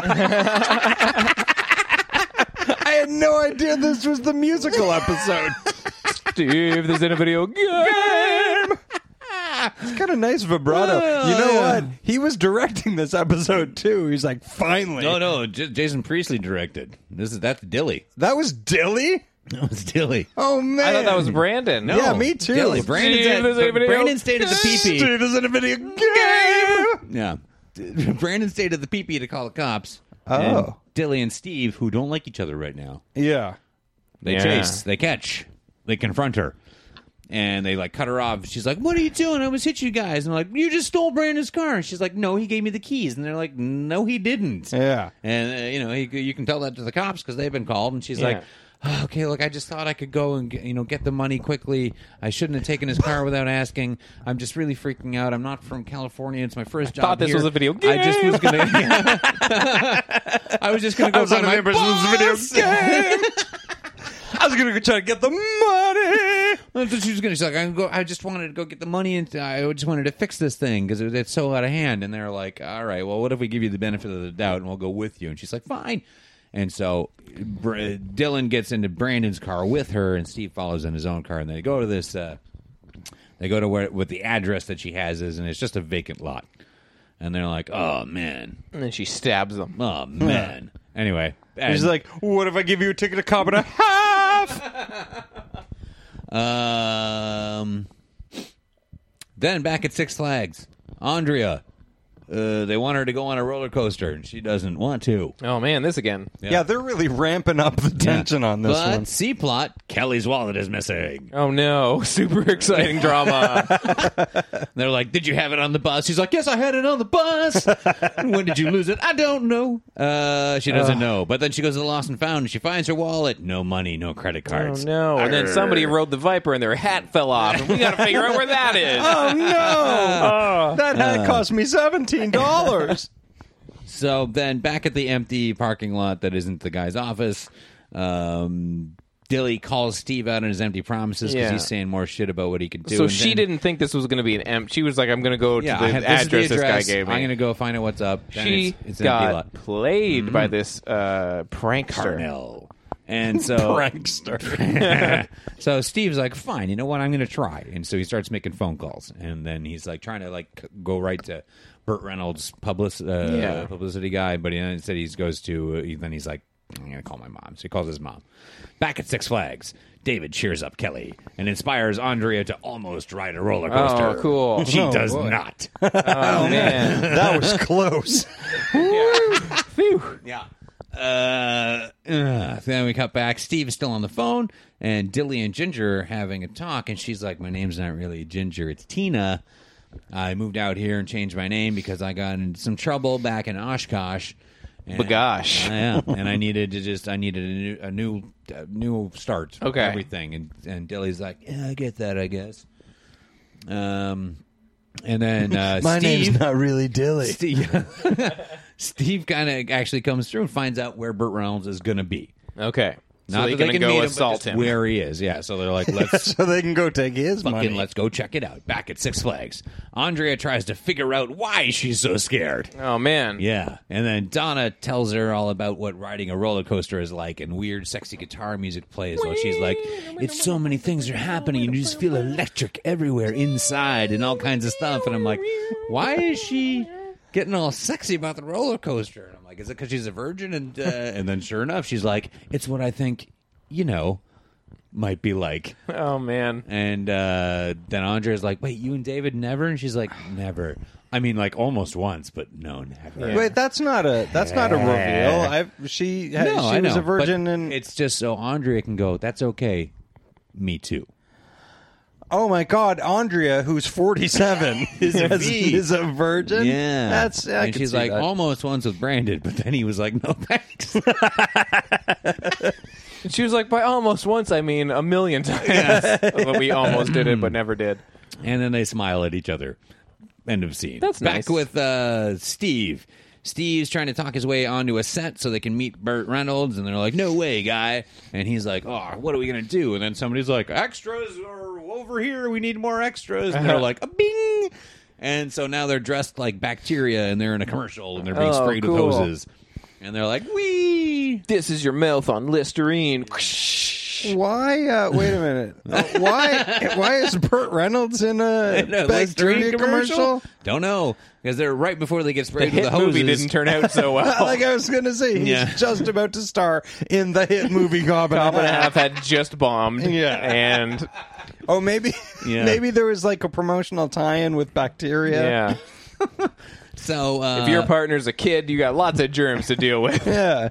They're filthy. right before they get sprayed with the hoses, Steve's like, hey, isn't Burt Reynolds in this scene? They're like, he already filmed him stuff this morning. He left an hour ago. They're like, no. Spray. Oh, Spray. no, Spunk. And they laugh and have fun anyway. Here's your $500. Hey. So then they're then they leaving take their the hats commercial and shoot, kerplunk. and then the cops show up. Turns out they forgot to tell Mr. Brandon that they had his car. So the cops are still looking for Brandon's stolen car. So then they're in the cop shop, and they got to call No, Brandon. they're like, And no, they're I "We've swear, got your it's a car. hilarious This is what's turn of going on." events. So then Ginger, Well, whose it's name a turn is of events. Ginger, whose name is actually Tina, is sitting with Dilly, and she's like, listen, that trouble that I told you I got into wasn't so minor. This could be bad. I murdered a guy. I killed Burt Reynolds. Yeah. And he's like, what? What did you do? And just when that happens, Steve comes out, and he's like, hey, guys, we're free to go. I don't know why. And they're like, oh, terrific, and they leave. Hey, guys, I gave this guy a handy, and we're free to go. Yeah. And then they're outside, and they're like, hey, Burt Reynolds We is going were to be... free to go before the handy. I just gave it to him. Dylan, I like to smile. Dylan and Steve and Tina are like, oh, man, and we can go find him now. But Steve's like, but I have to be at detention or I'm fucked. Like, I gotta go. I'm sorry, Tina. I can't help you. And she's like, but you promised. And he's like, I know. And he's like, well, Dylan can take you. And she's like, but Dylan doesn't know Burt Reynolds. Like, you might know some of these people. It has to be you. And so then Dilly takes one for the team, and Dilly goes to detention because it's a substitute teacher who doesn't know what Steve looks like, and Dilly goes to detention for Steve. So he can take Tina to meet Burt Reynolds. Even though, wait, what? This is the best episode. That sentence just wore me out. Yeah. So Dilly's in detention for Steve. Back at Six Flags, Dilly's in Andrea detention for Steve. still won't ride a roller coaster. Oh my God. But Donna is sitting there, and a purse snatcher grabs her purse. Oh, the most adventurous day at Magic Mountain. Yeah, purse snatcher This grabs. is not a good advertisement for Magic Mountain. Yeah, You're you'll lose Magic all these Mountain. things. You lose all your shit and get your shit stolen. Right. So And then your friend won't go on a ride. purse snatcher steals Donna's purse, but doesn't get away with it because Donna kicks the shit out of him. Sweet. Nice. Yeah, I was like, wow. I'm starting to Beats really him like the fuck Meathead. down. Yeah, Donna's getting all right. Beats him into the ground. And then they catch him. So he's the guy who stole Kelly's wallet. Yeah. Blah-ba-doo. Anyway. Because there's only one thief in the whole park. That's now. right. He's wearing entirely too much denim. Yeah. Anyway. So then where are we? Steve and Tina miss Burt again. Steve tells her he can't just walk away. Oh, she's like, what? How do they? Okay, so, yeah, they try and find Burt. It's not working out. And she's like, I can't go back and tell these people what's up. Why don't you and me just, like, let's get in your car and drive to Vegas? And he's like, you can't just walk away from your problems. Steve is learning. Mm-hmm. And she's like, let's go to Vegas. I've got $2,500 right here. And he's like, you what? You have $2,500? What are we doing? What's all this crazy running around? You could have paid for the food easily and all this, whatever. And she's like, listen, my name isn't Ginger. She didn't hear the Tina thing. Okay. Steve didn't hear the Tina part. Right. She's like, my name isn't Ginger. It's Adrian. And I ran into some problems back in Salt Lake City, and I came to California to start over. Oh, I'm boy. like, oh, my goodness. And she does the same sob story that she gave Dilly. Guys, I think she might be lying about one of these names. And so Steve takes her back to the PP where she can apologize to these people, which she does. Okay. And while she's apologizing and about to say, like, I'll give you all your money back, guess who walks through the door? Burt Reynolds. Andrea. Burt fucking Reynolds finally shows up in this episode, and I'm like, oh, yeah. Thank God. That's a hideous jacket he's wearing. It's like one of those leather ones that's all kinds of colors all over the I place. feel like he was wearing one of those in Cop and a Half. Yeah, probably. So he comes rolling in, and everyone's like, Hit movie Cop and a Half. Sorry. "Ah!" They go nuts for him. And he's like, "Whoa, fun. Hey, where's Nat? He's my buddy. This is my favorite stool. And I'll sign some autographs." Yeah. And it turns out it's Dylan in a disguise. Yeah. He's like, I love it here, and looks at his hand. Beverly Hills. The Peach Pit is my favorite place to eat. Once again, I'm Burt Reynolds. Looking at his hand. Back at Six Flags, the gang is walking around talking about fucking I don't know what. And then they're about to leave. And just as they're about to leave the park, Andrea goes, I'll do Wait, it. there's just one thing I've got to do. Oh, my God. And we cut to Andrea on a roller coaster. She's loving it. So And her much fucking fun. head flies off. And she dies up there. I thought you were going to say, we cut to her and she's getting boned. She's fucking a stranger in the middle of the park. She's like, I haven't done it either, but there's one last thing I got to do here today. Too scared to go on a roller coaster, and Donna said it was probably the same. Yeah, I got my thrill. Thanks, Six Flags. Thanks, Six Flags. She got a t-shirt that said, I went to Six Flags, I rode the turkey float. Okay, back at the Peach Pit, the gang all hangs out. Ginger's with them. Ginger, Adrian, Tina. Burt took everybody to the Cop and a Half premiere, and they're all sitting around like, hey, Burt Reynolds, what a terrific guy. Yeah, he seems great. I love Evening Shade. It's like they gave Burt them a Reynolds. list of, He's all right, relevant. Burt will be in this show if you say these 7 things about him. Yeah. And I'm like, what kid in 1990, what 13 or 14-year-old girl was like, oh, Burt Reynolds? Yeah. Terrible.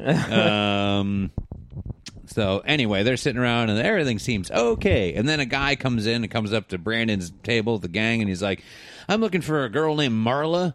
And they're like, never heard of her. And she's like, she has $5,000 of my money. My name's Parnell, and I run a fucking Hollywood Adventures tour thing.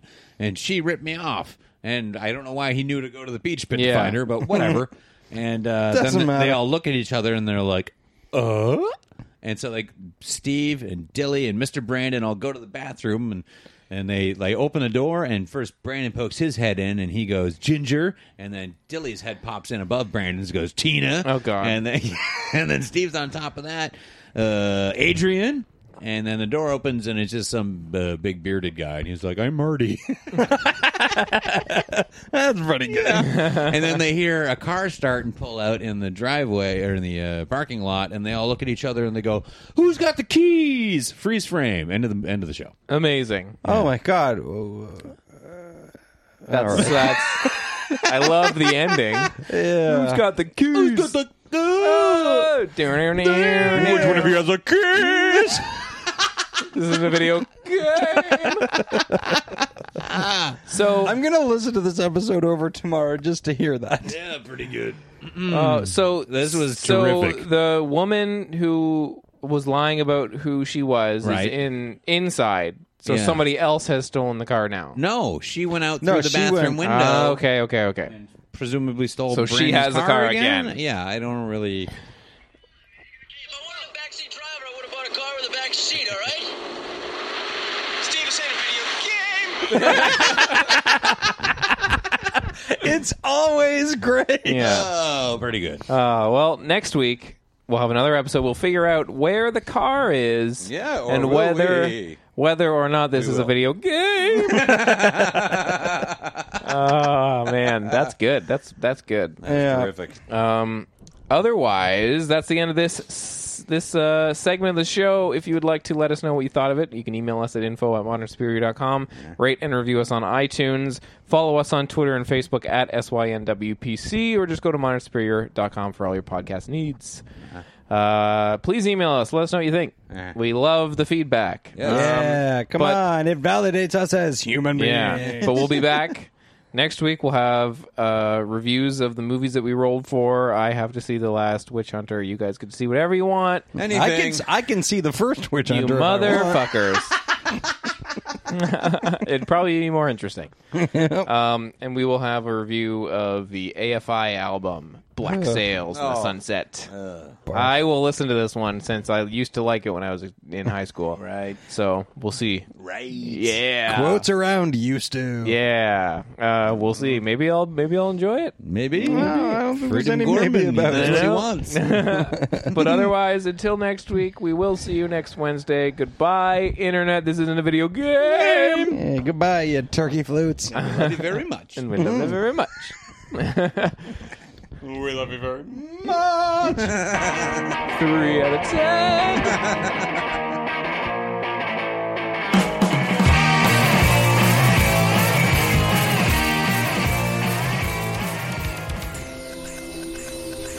This has been a presentation of the Modern Superior Media Network.